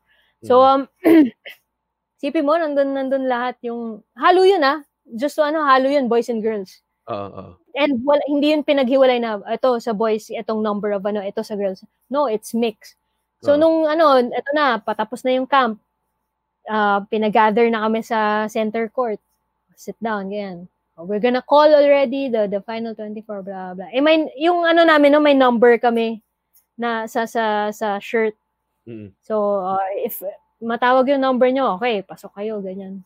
So, I remember, myself, kabadong-kabado ko na. Isa-isa na silang tinatawag eh. Tapos, halo yun, guys, random, na hindi lang girls muna, hindi ganun, random talaga. So, hindi mo talaga i-expect. Ito na, fine last 2, last 3, last 2, last 1, nakaupo pa rin ako red sa center court. So, huli ka in-announce? So, nung last 2, yung mga less than mga 5, last 5, ganyan, tinitingnan ko na, ino-observe ko na sino yung mga natira. Kasi mo malalaman, puta, magaling to, for sure, kukunin to, baka ganun. Ko na kung sino yung mga natira, sabi ko, mukhang, mukhang sasablay tayo dito, mukhang magaling to eh. Nakita ko to maglaro eh. May ganon na parang... syempre. Ina-assess mo na. Na-assess ko na. Tapos, last 2. Last 1. Diyan, nakaupo pa rin ako, bro. Kabadong-kabado. Talaga, hindi ko na maalala. Naka-head down ako. I think I was praying or nakapikit ako. Tapos, tinawag yung number. Hindi pa ako agad nag-react. Pagka dilat ko, binasa ko yung number. Sabi ko, ako yun. Naiyak na ako. Naiyak na talaga ako. Naiyak ako kasi solid. Siguro yung iyak ko dahil sa kaba. Parang nailabas ko lang yung kaba ko. And relief. Siguro, relief. And afterwards, yung saya ko, parang nung nag-register na yung final 24, yun yung we'll get a chance to meet Kobe in person and have a training day with him. So training din ang reward. Training din ang reward. Pero okay lang, pero you get to be with him up close, diba? So, yeah. Yung second day, pinatakbo rin lang kayo doon or mas may basketball na to? Kasi parang court na yung... second day, mas, medyo may basketball na. Pero, ang doon, Kobe program, pa rin siya, yung 888, may laps, tapos may core workout, tapos madami na, pero sobrang draining nun, Red. As in, yun din, parang mas napagod ako doon. Kasi, yung takbo nung first day, at your own pace eh. Parang 30 minutes kayong tatakbo sa oval, pero bawal kang tumigil. Okay. Wow. Pag tumigil ka, tanggal ka. Grabe. Pag tumigil ka or if maglakad ka, tanggal ka. You really have to, it's either you sprint, you run, you jog, as long as you're moving. You really have to, for 30 minutes straight. So, we started, madilim pa, natapos ako, may araw na. So, yung mga marathoners, kayang-kaya yun. Siyempre, 30 minutes. Hindi naman ako marathoner eh. Isa sa mga hate ko na pinapagawa na, papatakbuhin ka, di ba? Sa team eh. Yung mga pag-warm up, sprints, or isa yan sa dreadful, talagang one of the dreadful workouts. So, for you to do that 30 minutes straight na bawal kang magtumigil, you can you can have a water break. Pero, kukuha ka ng water dun sa mga nag-aabot, pero tumatakbo ka pa rin. Bawal kang tumigil, di ba? So, yun. So, yun yung time na talaga, na naalala ko na talagang sabi sa'yo, pinaghirapan ko eh. Pero yun nga, second day and third day, medyo confident na ako kasi medyo may basketball na eh. Ang element mo na eh, no? Parang gano'n. Yun. So, since may training ka before. Pero, okay. So, teka, kailan nangyari yung Kobe training? Right after? The day after? No, yung 3 days kasi na Wednesday to Friday. Tapos Saturday, he had the event in Araneta. Yung present yung banner niya. So, and then yung training day namin with Kobe was the Sunday. So, yun. Sa sa Kerry Sports naman to, sa BGC. Solid. So, anong ginawa nyo sa Kobe Day nyo? Andun talaga siya, no? Kasi talaga andun talaga siya. Pinagod pa rin yung sarili namin, pero nandun na siya. Hindi ko nga alam kung mas siguro siya, nakakapagod siya. Kayo or anything? Parang, naalala kita. Diba? Ang nangyari noon, sinurprise niya kasi kami, yung players, sinurprise niya kami sa locker room. So, lahat kami nandun lang, nakagather lang kami sa locker room bago lumabas. And bigla na lang may narinig kami na medyo mababang boses. Si Kobe na pala. So, lahat kami, ganyan. So, after that, may konting motivational talk, ganyan, para to pump up the camp, ganyan. And then, lumabas na kami ng locker room. Diretso training na, takbo na, ganyan. And Kobe's there. So, hindi mo, hindi na mapagod nito, no? Time na to. Baliktad ba? Na-pressure ka ba? Hindi mo nga alam kung ano ma-feel mo. Kung mapapagod ka ba, o matutuwa ka ba, kikiligin ka ba, mapipressure ka ba. Kasi, andun si Kobe eh. So, andun lang siya eh. It's all in one feeling. So, hindi ko alam paano nag-survive nung kung ano yung nangibabaw.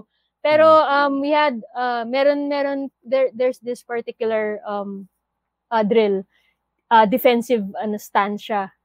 And he was very detailed. 'Di ba? Alam naman natin he was a really detailed player. Konting even yung footwork, yung pag-spread mo ng foot mo, ng feet mo, kung saan naka-point, kung saan talagang titingnan niya, tas niya, konting ganyan, konting... Na-adjust niya, gano'n? Oo. He really points it out to you. And then I remember, I had one chance,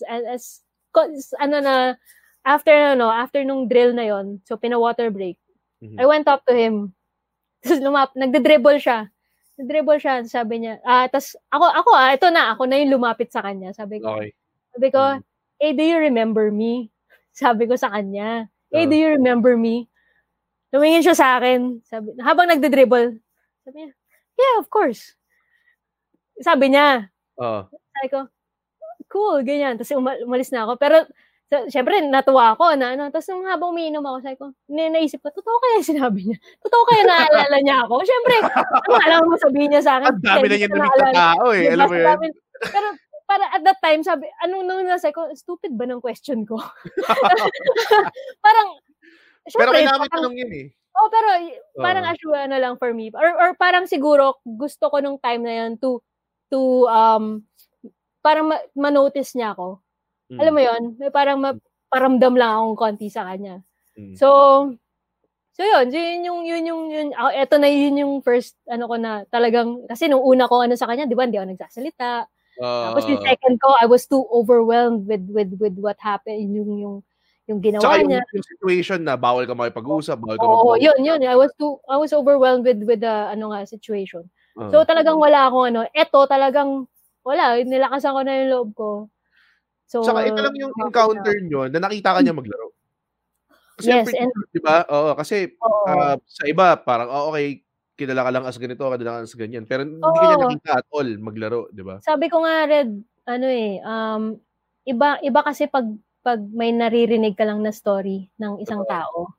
And iba yon sa pag nakikita mo na or nakita mo with your own eyes. And narinig mo, tapos biglang na-witness mo siya. Okay, that validates it. So meron ka rin parang excitement sa utak mo na parang parang nung nag-shooting, nung mga talagang pakitang ka, diba? Give it your all, diba? Pakitang gilas ka. Kasi kahit pa paano, confident naman ako sa laro ko noon, nung time na yon. So sabi ko, just alam ko naman yung capabilities ko as a player. So, sabi ko, pakitaan ko din to, diba? Parang pakitang gilas ka na. It's not everyday, diba? Syempre. That chance, eh. So, I'm pretty sure yung buong 24 na kayo nandun, yun din yung iniisip nila lahat, eh. For sure.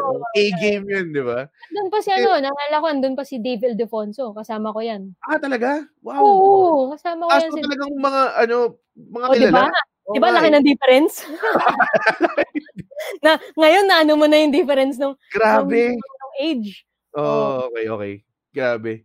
So, paano to? And then, syempre, yung moment na I think nag-viral na ilang beses na yung shot na yun. Paano nangyari yun? So, ang pagkakaalam ko, end of the day ba yun? Tama ba? Ganun ba nangyari? End of the camp. Okay. Gano'ng katagal yung camp? An hour and a half or mga ganun lang. Mabilis lang siya. An hour nga lang eh. An hour. Pero alam ko ginagawa niya to sa ibang camps niya kahit hindi dito sa sa ibang Okay, wait. So, bibigyan ko na ng context yung mga tao. Sa mga taong hindi nakapanood ng moment na yun, may nangyari sa dulo. Okay, sa dulo ng camp na yun. And I think it was very well covered by Nike, I think. Nike and Treehouse Story. Okay, so yun. I think makita mo sa YouTube, maybe? Or Facebook or something. Facebook or YouTube. So basically, sabi ni Kobe is parang Mamba mentality challenge, I guess. I-correct ni Kat yung pagkwento ko later. Sabi niya parang, tanginan nyo. Hindi siya nagtagalog. Pero parang, ito, Mamba mentality ito, pare. Kailangan mo tumira ng isa, one shot, di ba? One shot, top of the 3-point line, di ba? Yep. Center. Tapos, you only get one shot. Kailangan mo masink. Kapag hindi mo na shoot, tatakbo kayo. Di ba? Parang ganun. Sila. Pero makilaro niya. Pero ang worst part is, yung mga kasama mo lang yung tatakbo, ikaw manonood ka lang sa kanila. So parang, the bear mo talaga yung responsibility of the shot. So okay, nangyari yan. Were you handpicked for it? Volunteer ka ng mga teammates mo? Paano nangyari yung... So yeah, at the end of the camp, yun nga, nag-announce na sila, actually, yung unang sabi, volunteer. Who's gonna volunteer a player to make the shot, explain, ganyan. Madami, actually, yung iba, nag-volunteer. Yung ibang ako nasa may likod ako, nasa bandang likod ako. Hindi ako nag-volunteer. Hindi nga ako nag-raise ng hand, sa totoo lang. Alam mo, kasi, hindi ko alam, kahit pa paano, parang medyo shy type naman ako, konti. Pero, baka kasi alam ko, ang dami nanonood nakakilala natin dito. O-contest yan eh. Pero sa totoo lang, talaga, parang tahimik lang ako. Nung time na I was observing, I was observing them. And ito yon, si Coach Yuri Squeta. Siya ang sa akin. Pumili sa akin. Kasi nakita niya ako yung dalawang players na to, nandito ako sa gitna, pinagitnaan nila ako. So nakita ako dun sa space na yun. Tapos naalala ko, tinuro niya, sabi niya, Kat, ikaw na to. Sabi niya. So, syempre, tatanggi ka ba, bro? Syempre, kaya nga kayo nasa... Mamba mentality. Mamba mentality. That's the purpose of the camp, diba?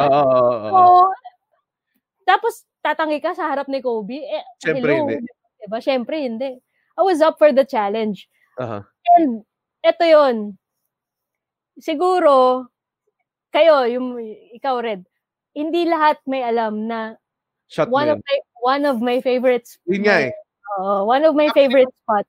Nung pinapanood ko yung video, akala ko pinapili eh. Parang ikaw yung pumili ng spot eh. Yung pala hindi eh. Sinabi niya, di ba? Ito, dito lang sa spot na to. Sila yun. Sila ang nagbigay nung spot. So, sila yung nagsabi na you shoot the 3-pointer at the top of the key. So nung time na yun, parang kahit paano, confident ako. Siyempre. Na to make the shot. Siguro 80% of confidence. Mataas na yun. Kasi, pero may ka ba? Yung 20%, yung siguro.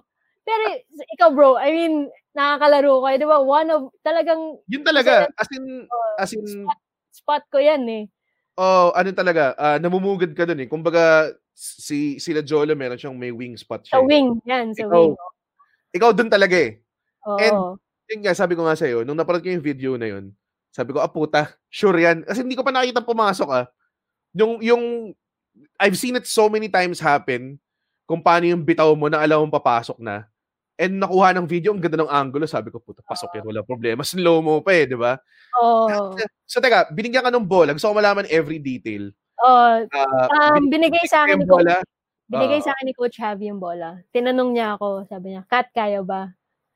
Tinanong niya ako, kasi syempre it's a 3-pointer. Hindi, kasi dun sa Kat, hindi naman ako Hindi niya alam. Wala talaga. Wala talagang may alam na, I mean, nakaka-shoot ako sa pero hindi nila na talagang yun yung spot ko. So, kaya. Sabi ko, yes. Sabi ko, kaya. So, yun. Tapos nung, naalala ko, habang nagsasalita si Kobe, talagang, hindi ko alam nga kung ano mararamdaman ko. Kaba, nagdadasal na ako. Ano ba? Naalala ko lang pagkabigay sa akin ng bola. Ito honestly, parang finil ko lang yung bola muna. And then I dribble the ball. Pero ang dami kong dribbles nun. Dami kong dribbles nun. So, para lang ma-feel ko yung bola. Pagka ano ko ng bola, inano ko na, I held it. Tapos, when I released it, ito yung Oo, kasi ito, as a player, alam mo alam mo kung good, if it's a good release or not. Kasi di ba pag tayo naglalaro, pag-release, alam mo na. Alam mo short, di ba? It felt good when I released the ball. And in my view, it was in line sa basket. Diretso siya. Pero may dalawang pwedeng mangyari diyan. Pwedeng kulang, pwedeng sobra. Diba? Nakakaya kung mag-airball yun. Tapos ito pa, si Kobe nasa ilalim ng ring. I mean, para kaming one-on-one talaga. Diba? So, yun, nandun yung pressure. So, pero naalala ko, hindi ko siya tinitingnan masyado. Kasi he was very serious. Talagang he was challenging.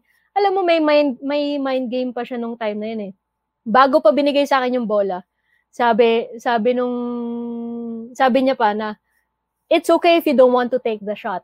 Ay, puta. Sabi niya, let's end this. Go to the sideline, start running. Parang ganun. Puta. May ganun pa siya na, I'm gonna do it. Ganyan. So, yun. So, tapos, when I release, naalala ko talaga, parang slow-mo siya. Parang slow-mo na umiikot yung bola. Parang kasi biggest shot of your life Parang ganun no? Oo, diba? So, nung confident ka na kahit pa paano, nung pagka-release ko, okay. Pero yun nga, so nakita ko nung pumasok, and ano siya, swish. As in, talagang, I've seen it so many times happen. Talagang parang, shit, ito na yun. And, may nagtanong dito sa comments, sumigaw ka ba ng Kobe when you took the shot?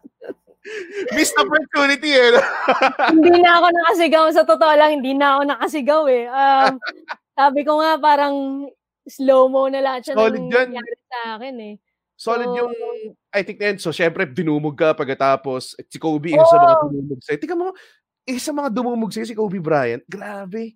Yeah, alam mo, and I remember, after I made the shot, I turned around and did this.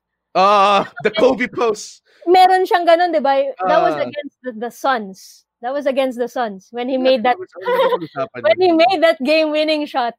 He turned around and he did this. Pero yung nung pagkagawa ko nun, hindi siya, I mean, wala yun sa ano ko. Hindi mo siya pinlano. Hindi ko siya plinano. Parang, bigla na lumabas na when I made the shot, I turned around and then I did this. And sobrang ganda ng pagkakakuha. Ang galing din talaga. Ganda ng pagkakakuha Kasi nakuha nila yun. Ako nga. As in like, every parang ang bilis. Slow-mo siya, pero parang after that, ano nangyari? Parang ganun. Kasi the next thing I know, binubuhat na ako, ginugulo na yung ulo ko. Kasi talagang team, involved sila rin. Shot na yun So I had that experience. I had the game-winning experience, no, 'di ba, na your team celebrates with you. And syempre Kobe, I saw this big smile on his face. And he felt I saw when I saw it, I felt na he felt so proud of me of that shot. Shit. So yun yung time na pero nung lumabas yung video, nung nakita ko yung video, ang isang napansin ko, kasi nga, hindi ko na nakita kasi pagkatalikod ko palang ganyan, makikita mo siya nasa likod ng ring, 2 arms up high. Oo. Parang victory, parang yes.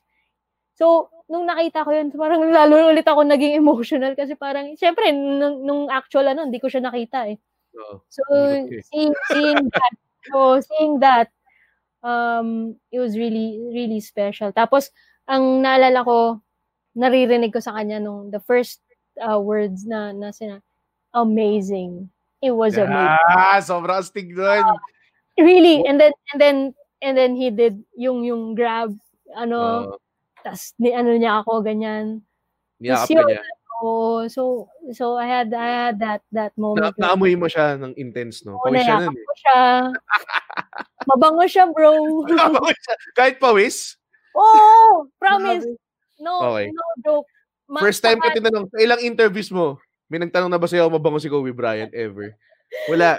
Dito lang yan. So bago matulog with Red Oliero, guys. Mabango siya. Tsaka, alam mo, retired na siya nun, pero sobrang fit pa rin yan. Tigas ng katawan niya. Grabe.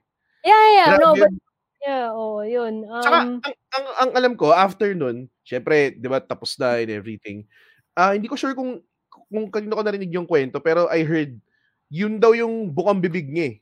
The whole time until makarating siya sa hotel is parang, I can't believe this happened, ganyan-ganyan. Parang hindi niya na-gets eh. Parang, parang, shit, Mamba mentality exists. Totoo to, parang, iba rin kasi yung, syempre, gusto niya i-prove sa mundo na ito yung mentality na, pero iba rin kasi yung, tawag doon, yung nakagawa ka ng moment na sobrang parang sinet up talaga para sa'yo. Tapos hindi siya scripted kasi puta tira yun eh. One shot nga lang eh. Hindi man lang siya, may tatlo ang shots. Walang ganun eh. Walang safety net eh. Hindi siya edited kumbaga. Diba? Yun nga. Wala talaga. Hindi siya yung para pakitang gilas na hanggang sa ma-shoot mo, ito yung ipapakita natin. Hindi ganun. Wala. It's not like that. So, yeah. I guess, it was special kasi parang, kumbaga, nakita niya how that someone emulates the Mamba mentality. So parang kumbaga I think yung kwento na yan was with Nico Ramos. Kasi when he interviewed me, kinikwento niya yon na parang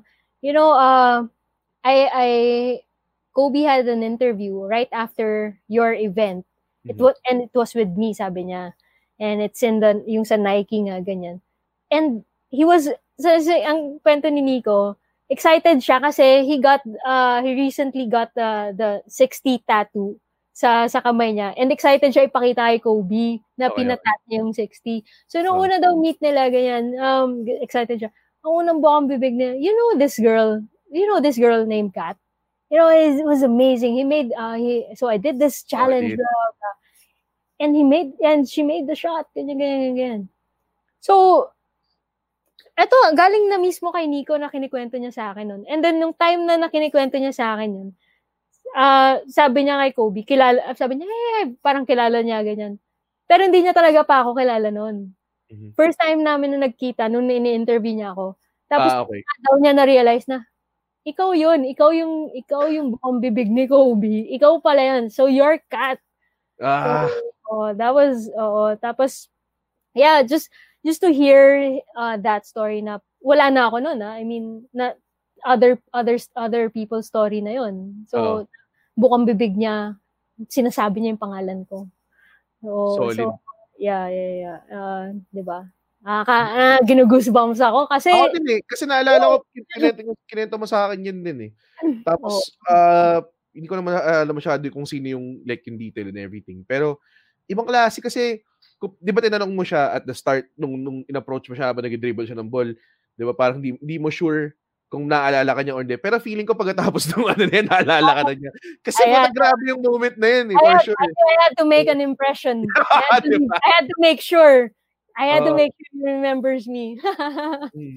No. But saka solid din na yung coaches, di ba? Kasi di naman si Kobe yung pumili, di ba? Parang gano'n. Yeah. Alam mo, yun, shout out to all the coaches because malaking bagay din na yung tiwala na binibigay nila. And hindi lang dun sa campaign, even kahit sa regular basketball team, yun talaga importante, di ba? yung tiwala na ibinibigay ng coach sa bawat players niya. Totoo. Kasi yun yung parang doon din kukuha ng lakas ng loob yung player mo maglaro.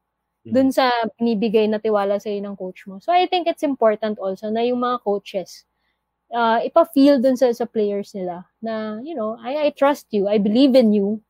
You can do it. So I think it all starts from there. Sobrang intense nun. Grabe. Ilang beses kong pinaulit yung video na yun. And to the point na minsan kapag tawag doon, parang gusto mo mag-share ng inspiration sa mga tao, parang yun yung parang, puta, ako parang may kilala ako eh. May kilala ako. Di mo alam ko eh. Ito alam ko, I know all the insides and outs. Alam mo yun, parang, what I find it amazing, and di ko alam kung tadhana talaga or anything, is that yung spot na yun talaga eh. Kasi there's no way unless na po nakikipaglaro siya sa iyo, 'di ba? Which is I think malabo. Or at that time nung time na 'yon, yung basketball career mo na serious, tapos na eh. 'Di ba? Pero naglalaro ka on the side, pero hindi ka na varsity, alam mo 'yun? Kasi tatrabaho ka na noon eh. 'Di ba? So tayo na lang 'yun eh. Tayo na lang ba yun? kayo yung mga training nun eh. Training buddies ko nun eh. Hindi ko matandaan kung ano yung tawag dun. Pumasok ba sa utak mo ever na putang ina pag na-miss ko to, anong mangyari? O wala talaga. Kasi no, hindi naman siya pumasok na like, alam mo, ito yan eh. I think ako, it starts from your ano talaga siya, mind game talaga siya, with your mentality. Kasi kung iisipin mo siya, kung uunahan mo siya ng negativity, susunod-sunod na yan eh. So unang-una talaga, kailangan mong isipin na papasok to, kaya ko to. Kaya ako sinasabi na importante na may confidence ka sa sarili mo. Kasi dun mo kukunin yun eh, yung how you play or ano. Kasi kung sabihin mo, isipin mo na, paano kung hindi ko siya hindi pa nga nangyayari. Oo nga naman. Diba? Paano, isipin mo kung ano yung how sweet it will be if you make the shot. But, pero ang sinasabi ko, after that whole thing, sinasabi ko lagi is, I think it would have been a different story if I missed the shot. Siyempre. I wouldn't be here today. Or if I'm here today, iba na talaga, iba yung story, iba yung pakakalabasan ng story. Iba talaga. But you know what? Sabi ko nga, siguro it was really meant to happen because parang ano siya, no? I mean, parang scripted na alam mong hindi, 'di ba? Pero talaga parang doon talaga sa spot eh. Doon talaga sa spot. Tapos the fact na pinanpick ka out of 24 na obviously lahat sila gusto mag-take ng shot kasi putang ina mo moment to with Kobe, 'di ba? Yeah. Oo. So everything. Yun. So sabi ko nga parang yung when I made the shot it validated the for me, for myself, yung kaya medyo ino-own ko na yung pangalan na the one-armed Mamba. Solid. Totoo. Parang fuck you. Legit motherfuckers. Mas naging na-validate ko na yung that's mine. That's my ano. Totoo. So parang and yung nangyari na yun nga para siyang siguro it was meant to happen, and good things happen after that, and hindi lang naman para sa sarili ko. I think it happened because also it will inspire other people. Dun yung nangyari, parang 'di ba tuloy-tuloy na nangyari yan eh, na ganun yung nangyari nung camp na yon, and then parang kumbaga simula pa lang yon ng lahat. So yeah, but going back to that moment, when I saw him, parang it was really amazing na nakita ko na nakita ko how proud he was of me. Sobrang yung ano ko noon is and just to add to parang feeling natin meant to be siya. Lalo na sa mga taong nakakilala dun sa game mo. Hindi lang dun sa shot eh. Kasi parang nung the way na binigay niya yung challenge, parang it's this that's how you like to be guarded, 'di ba? Parang ganoon, no mercy, ganung klase, 'di ba? Talagang bigay mo sa akin lahat. Kasi inaano niya, pinapile on niya yung mental game, 'di ba? O tatakbo sila. Una sabi pa niya, you all run the something, 'di ba? The 17 or something. Tapos the worst is they run, you watch. Isa pa 'yon. Tapos sinabihan ka pa pala niya na tapang guilt trip, 'di ba? Oh, tapos sinabihan ka pa niya 'di ba pagkatapos ng ano 'yun? Ayaw mo. Ayaw mo, takbo na tayo ngayon. You don't have to do this. Takbo ka na ngayon. Parang gano'n, 'di ba? Parang give up ka na. Diba? Tapusin na natin, give up ka na, 'di ba? I think he cares mo. That in itself, pumasok din siya sa your type, ganun kang type of player na tipong, puta, I don't want it easy. Gusto ko yung, kung ano yung pinaka-hardest situation na mangyayari ngayon, which is basically Kobe just trash-talking you na sinasabi, di ba? Parang ganun eh. Hindi ka naman yung babantayan. Siyempre, lugi yun. Puta, 6'6" yung tao. Pero, puta, yung ganun, one shot, di ba? Walang second takes and everything. Di ba? So, parang pumasok talaga siya sa the way you play the game. Diba? I think it's aside from it being a physical game, it's more of a mental game talaga. And yun mahirap eh. Kasi minsan hindi mo nagigauge kung hanggang saan yung kaya mo, yung physical, ramdam mo yan eh. Tsaka diba? yung tumapat sa yung ng kakalikot ng utak mo, hindi lang kahit kung sino-sino yan. Si Kobe Bryant yun, pare. As in, literally one of the most prolific trash talkers ever in the game. Diba? Diba, honored na ako para ma-trash talk ni Kobe eh. Diba, sino ba mga, ang dami niya ng trash talk na NBA players, diba? Kahit nga sarili niyang teammates, tina-trash talk niya, diba? Exactly. So nakakuha ka ng tikim nun and yet didn't falter. Kasi ever since na matagal na, yun nga, simula pa lang noong time na, agawin mo, bigatan 20 pesos. Yung fire na yun, talaga eh, nagre-resonate talaga sa yung mentality niya eh. So talagang feeling ko, ewan ko kung ano yun, parang masyadong cliche pag tinawag na destiny eh. Pero may unseen force na nag-connect sa inyong dalawa eh. At nangyari yun. Kasi nandun na kayo. Puta, magkasama na kayo in everything. For some reason, nangyari lahat. Everything fell into place. Yep. Hindi siya, nung naisip ko, na-realize ko na, puta, tinatrash talk pa si Kat. Parang naisip ko, parang nakakatulong yun ah. Parang ganun pa nga eh, di ba? Nakakadagdag focus. Set up. Di ba? So, sobrang pasok talaga. Di ba? He's really good at it. He's really good. In those kinds of things. So, diba, kahit sabihin mo hindi siya naglalaro ng basketball. Yeah. On and off the court, he's that intense. He got that So, I mean, nanalo siya ng Oscar. Nanalo siya ng Oscar. Sobrang and then he had books written after business after businesses. Diba? So, yun, nakakasayang cause sayang talaga. Because it would have been really great to have that touch of Kobe sa bawat aspeto ng hindi lang sa basketball. And eto lang, gusto ko lang gusto ko i-share itong picture na to. Itong selfie na to. Ayan. Ito, pinaghirapan ko yung selfie na yan. Alam mo bakit? Ayan. High-tech pare. Nakita mo ba yun? God damn! Nagdumo sa sarili ko. Okay. Ano yung picture din? Pinaghirapan ko yung selfie na yan kasi I had to bump off his bodyguards. Dude, yung mga bodyguards niya, yung mga talagang malalaki, diba? Talagang nag-binox out ko sila. Lumusot ako sa ilalim nila at nabangga na ako at lahat. Talagang nilaban ko yung sarili ko, binox out ko. And then I took out my phone. Tapos, ang magandang dyan is, when Kobe realized that it was me na magpapaselfie sa kanya, parang inano niya yung bodyguard niya. And kaya ganyan yan ka-close yung mukha namin. Kasi nga na-realize niya ako yung magpapakuha ng selfie. Diba, nandito yan niya, tapos face-to-face kami. So yun, alam mo, dun mo makikita nga na, yun, sabi ko nga, he's very human when it comes to off court. Oo, na hindi nakikita ng iba.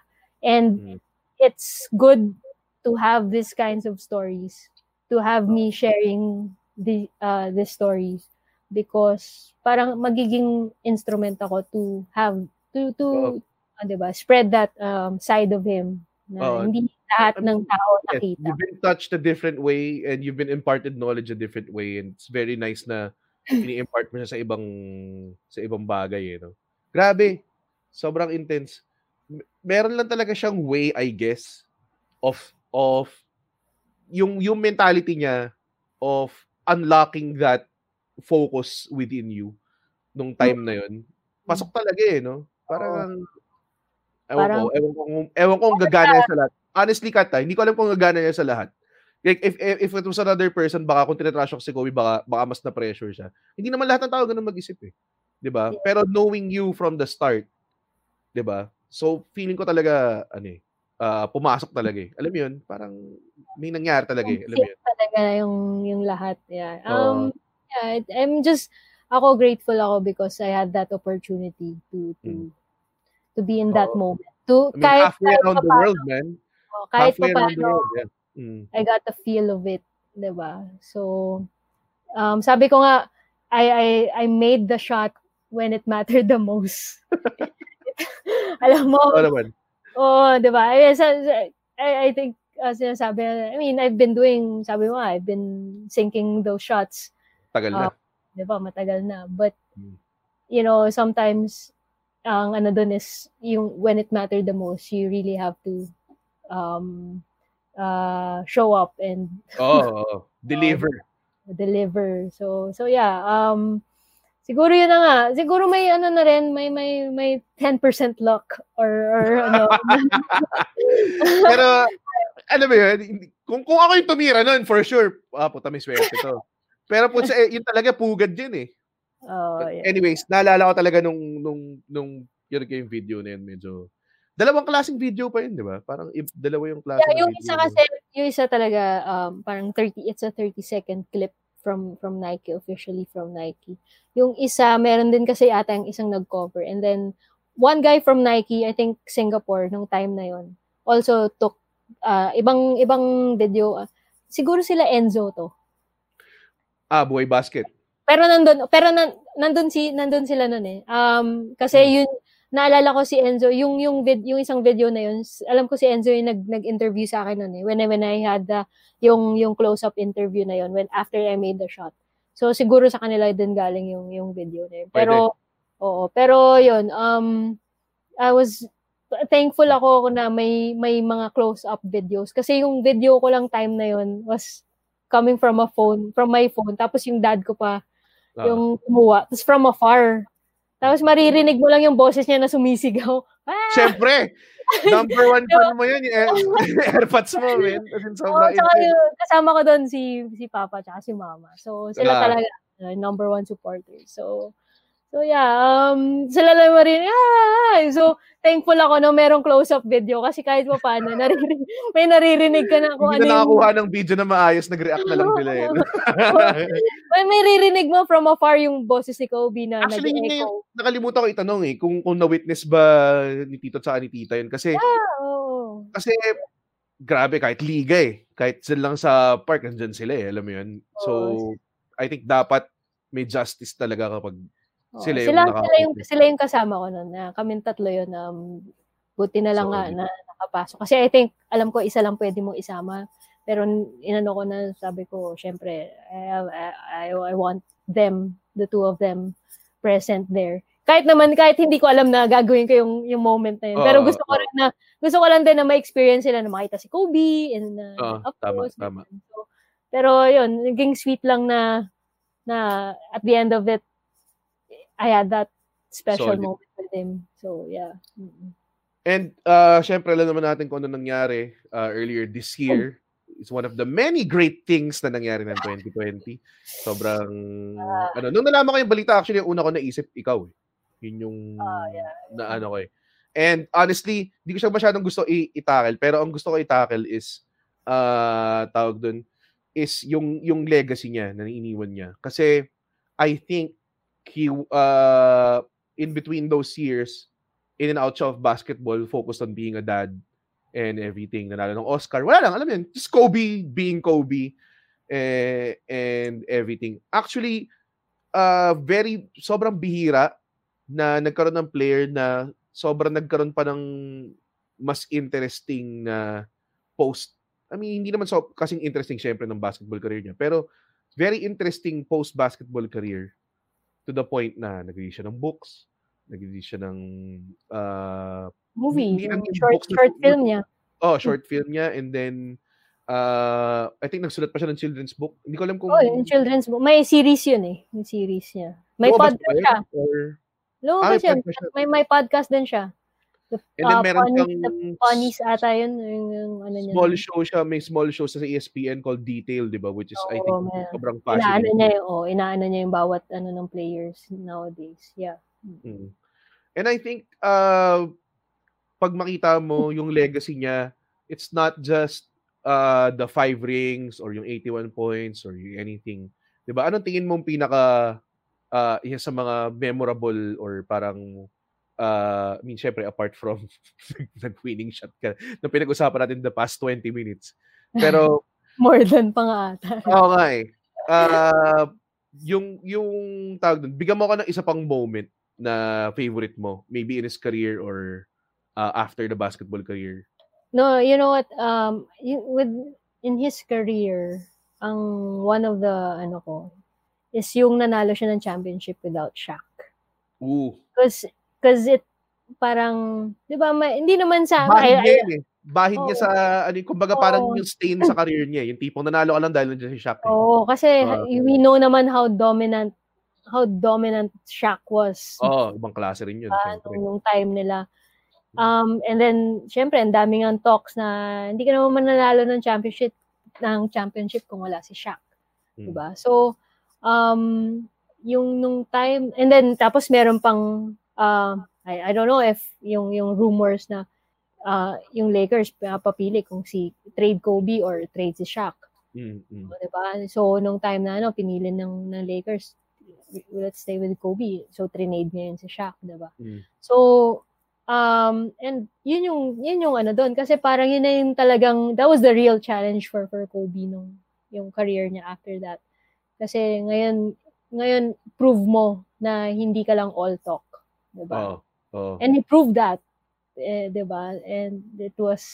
Tsaka mahirap kasi pumasok sila sa finals nung una. Natalo sila. Tambak. Sobrang tambak nun. And it was Boston, diba? Boston pa.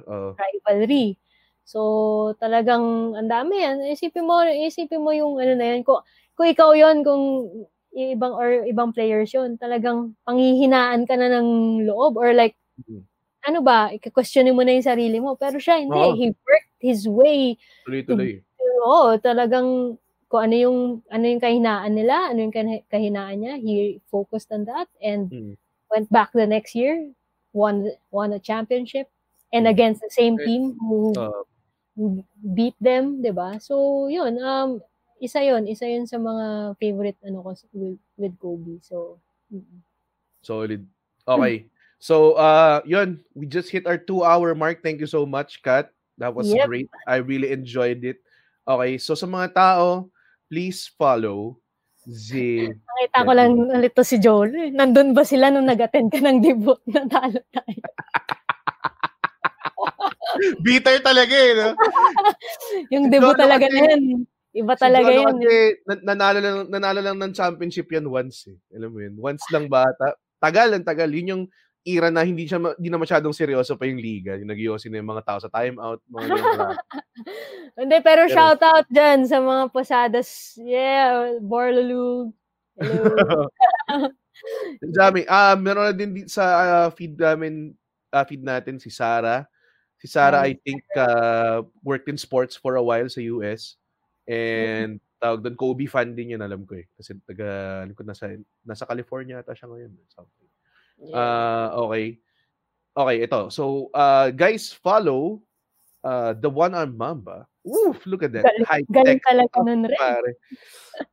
Salamat sa Podcast Network Asia for hooking me up with them sweet StreamYards, premium StreamYard access, pare. So, the one-armed mamba on Instagram, follow nyo siya. Very inspiring. May mga kaibigan ako na fina-follow siya kasi andun, makita mo nag-workout, na-inspire yung mga tao, everything. I'll finish I think, it's sa mga pinaka-Kobe-like cut stories na naalala ko is I think naglalaro tayo tapos na-finger ako ng bola. Which is sa mga ibang tao, yun, dumating yung bola tapos bobo o sumalo. So, bobo o sumalo. So, dahil ba sa pasa ko yan? Hindi naman. Hindi ko alam, hindi ko matanda actually. Most likely Jolo Biason pass kasi basura mamasa si Jolo. Si Jolo, paano ka may injure? Pasa niyan, ganyan lang. Parang fini-finger rolls. Ang lambot. pwedeng, basta, kung ano man yun, baka rebound ng katangahan. Diba? So, daliri ko yung daliri ko, syempre. Sakit! Utsa, solid. Ginaganyan ko. Ayan. Na-finger ako ng bola. Yes, Sarah Bryce. Na-finger ako ng bola. So, sakit, diba? So, tumitigil yung laro. Syempre, kasi tigil masakit Tapos bigla ka ba na marinig mo na lang bigla si Kat. Sabihin sa'yo, daliri lang yan, akin nga, kamay Tapos, gagawin mo yan, diba? Nalala ko yan. Half court lang yun, Kat. Di kailangan maging ganun ka-intense. Parang, sige na nga, binanat ka na lang na gano'n Sorry, naalala ko yun, So, isipin mo may ganong tipong, may ganong klaseng force na nagda-drive sa'yo. Parang gano'n. To be fair, daliri nga lang naman talaga yun. And after, wala naman malalang nangyari. I think namasalang ng konti or something. Pero ako nga naman, daliri nga naman. Kaya minsan nangihiya ako Parang ako nga naman. Sige, fine. Okay. Ayan, ang dami tumatawa. No chance. Yeah. Ayan, bawal soft. Isa rin sa mga paborito kong Kobe moments yung tinatrash ko ni Dwight Howard. Soft. You soft, pare. Ayan, tas ngayon bumalik na si Dwight. Si Dwight aminado, sinasabi niya na parang he needed to hear that. Diba? Parang, yeah, alam mo, ito yun. Sa totoo lang, sometimes we need to have that yung moment talaga na i-challenge ka. True. Kasi nga, 'di ba? Parang kung ikaw lang kampante ka lang sa sarili mo, okay ako ganyan. Pero when someone challenges you, gaya ng pag-challenge ko sa iyo, 'di ba? 'di ba? I mean, it motivated you to play. Very logical and wala akong takas challenge by the way. Sabihin ko doon. Pero 'di ba? It helps you. It motivates you to be better, to do good in what you do. Pero kailan ako, after, pag ako, kunwari may matatrash to or whatever, usually babanat ako pabalik. Talaga wala akong naisip Talagang, nga. Talagang parang, okay, sige. Ako magagawa. Last na, sorry. Ito nga. Nakita ko rin. Hindi ko yan mapapalampas Kasama si Alvin dyan. Kasama si Nick. Okay, Jolo Biason. Jor, ikaw. Lahat. So, usually yung basketball group natin. So, anong nangyari is, I think naglalaro tayo sa court natin. And then, sabi ni Jolo, isushow ko to pa. Wow, tingnan mo naman yung technology. Yeah. Jolo Biason, tingnan mo, kala mo bite-bite na preschool teacher na walang hiya. Jolo Biason, may mamba mentality rin sikat nung nadapuan ng ipis. Kasi, siya yung may composure, hindi magwala. So, anong nangyari? Ganito nangyari, guys. Hindi lang to nadapuan ng ipis. Flying ipis. Flying ipis siya. So, di ko alam kung nag-uusap kami after. Posibleng... Before. It was before the game. Okay, before the game. Oo, kasi hindi pa ako nakasapatos doon before the game. May magbabato ng sapatos dyan. Ito nakakatawa. So, may dumapong ipis kay Kat. Tapos thinking na siya yung, alam mo yun, di ba, andun kami lahat, napaka-able-bodied men namin and everything. Tutulungan, yung inisip ni Kat, siguro, tutulungan ako ng mga kaibigan ko siguro. Tapos kami lahat, tumakbo pala yun. Lahat sila nag-disperse, lahat kami nakaganyan, nagkukumpul kami, we're talking, we're warming up, having our conversation. Nung may dumapo sa akin na ipis, makikita mo talaga lahat sila in sync, gumanon. Ang biglaan kasi, to be fair, and in my defense, as in, in a flash, may wala kang ipis sa balikat, tapos nagkaroon ng ipis sa balikat. Diba dapat ako yung magpapanik nun kasi sa akin siya dumapo. And it was right here.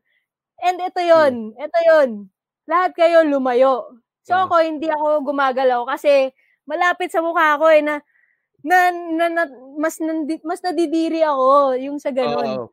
So hindi ako gumalaw. Sabi ko lang sa inyo, 'di ba, guys, pakitanggal. So ito ngayon, nakita ko, wait, meron ako nakita, hindi ko alam kung si JR ba to or si may hawak na newspaper. Nakaganyan na. Naka-ready na. Papaluin na. Kaso pagtingin ko sa isa, merong may hawak ng sapatos. Ready na ibalo sa akin. Si Jolo yun. Si Jolo yan. Actually, si Jolo yung pinaka-quick thinker sa lahat. So, nung nag-disperse kami, katabi ko si Jolo. Kami yung medyo nag-splinter off na grupo. Tapos inisip na, anong gagawin natin? Ganyan. Batuhin, parang may nagsuggest, batuhin mo.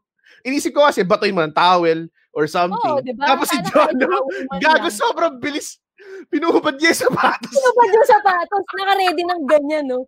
As in, naka-lace na siya ng maigpit, ha? Hindi yung lace na maluwag pa. Yung, talagang naka-lace siya. Kasi palaro na tayo nun, eh. Diba? Talagang ina-unlace siya ng mabilis. Tapos mamaya may hawak na niya. At ang tagal nun, it was more than 10 seconds. It was more than 10 seconds na naka-steady lang ako. Tapos kayo, hindi nyo alam din yung gagawin ninyo. So, makikita ko si Jolo, may hawak na sapatos na ibabato sa akin. Diba? Pero ang nangyari nun, buti, lumipad na lang yung ipis na sarili niya. Ewan ko sa inyo kung anong... I think may di ba nalaman may parang maduming walis dun sa ano? Oo. May kumuha ng walis, may... lahat ng pwede natin ninyo ibato na gusto nyo ibato, kinuha ninyo eh. Pero, yun talaga, ang layo ninyong lahat sa akin. Pwede nyo namang ganunin na lang, di ba? Hindi, ayoko yung ipis. Ayoko ng contact ng ipis on skin. Ang nasa utak namin, minimize damage. Sikat, naadapuan ka na. So, wala ka na. Tapos ka na eh. Diba? So, feeling ko, sa utak ni Jolo, pag natamaan siya ng sapatos pero nawala yung ipis, I think okay lang naman yun. Parang ganun. Fair exchange. Parang ganun. Kasi, ang daming gamit sa bench. Yung tuwalya namin, yung extra shirt namin. Tapos, yung bagay na hindi naman readily available na iba to, inunlace pa niya yung sapatos. At Jolo Biason lang makakaisip nun. Bilis eh. Bilis eh. So, nag-sit yung mind namin ng lahat. Kasi at that time, doon naghahanap si JR ng pamalo. I think si Nick yung kumuha ng walis eh, or si Alvin. Walis, tapos, alam ko meron din, nung Jaryo talaga, meron din, si JR ata yung Jaryo, tapos si Nick ata yung walis. Sipin mo, lahat kayo may panlaban, may arm, may weapon. Tapos ako yung target. Hindi ko alam kung saan. Alam niyo. Iba ba to? Hindi pa namin alam yung gagawin eh. Basta, ang una namin alam is ayaw namin gamitin kamay namin. Pero makikita ko kayo lahat ready na nakaganyan. Naka-post na kayong lahat. Pag picture perfect kayo na lalaban na. Ready na sapatos si Jolo. As in sobrang bilis. As in talaga. Only Jolo. Yeah. Okay na, Jol? Okay na, shoutout tayo. Okay. Thank you so much, Kat. Great catch up. Kahit nakatira ka lang doon. Yan lang. Kita tayo. Kaya ituro yung bahay from here. No, thank you. Thank you, Red. Thank you. Thank you so much. So, again, sa mga tao, I'll make the proper goodbye, I guess. The one-armed Mamba on Instagram. So, follow niyo for inspiration and everything. Or, baka gusto niyo lang makakita ng chicks. Alam mo yan? Diba? Baka trip niyo lang na parang, diba? Follow niyo lang kasi chicks, alam mo yun, di ba? Alam naman, ganyan naman mga tao eh. Pero, so much more than that sa Instagram na yun. I'm not objectifying, I'm just teasing. Okay, and also, guys, I think the audio version of this one will be tomorrow, bago matulog, is also on Spotify. The first, I think, 4 or 3 episodes nasa Spotify na. Yung last episode is the first one that's produced by Podcast Network Asia. Makikita niyo yung difference kasi mas maganda yung sound, mas maganda yung OBB, ganong klase. And I think kasama rin to, yung episode na to will get that same treatment. Ayan, ang daming nag-I love you. Bye-bye, guys. Miss you all. Love you guys. Love you, Joel. Love you, Kate. Nick, yung ate ko may facepalm emoji. Hi. Story ganyan na talaga sila. So, pero mahal ko yung mga yan. My Posados boys. Yeah. Okay. Yeah. Love you guys. Thank you. Okay. Red, thank you. Ito talaga. Thank you. Kakaibang interview finally kaysa naman yung usual questions, 'di ba? Parating ganoon eh. Ito masaya to. So anyways, thank you very much, guys. I will be here again. Sorry lang, may pa-plug ka ba, Kat? Ikaw na yung huling magpa-plug. Wait lang. No. I'm good. Wala, na ako. Back to my private self na ako. Tapos na yun, ha? Kumbaga, okay na. Once a year, pag may kailangan alalahanin kay Kobe Bryant, parang, okay, cut ka. Okay. This is a special episode kasi Monday siya. I'm usually on Wednesday, so ginawan talaga namin ng paraan to make this happen. But on Wednesday, regular scheduled programming, I will have Phoebe Walker, former former cast member ko sa show ko sa PTV4 at went on to become MMFF Best Supporting Actress for that movie Seclusion 2016. Si Phoebe will be with us on Wednesday, August 26, 2020. Same time, 10 p.m. on facebook.com/comedy by Red. And thank you so much. Again, One Armed Mamba on Instagram. And yun lang po. Abangan yung audio version tomorrow. Baka may mahaba kayong trip. Gusto nyo pakinggan yung mga bagay-bagay. Stay tuned for that. Thank you so much. Thank you, Kat. Thank you, everybody. Goodbye. Everyone. And let me remind you, pag wala pa rin akong end line. Wala pa rin. Kala ko lalabas lang siya in the moment. But then, bago matulog, weather lang.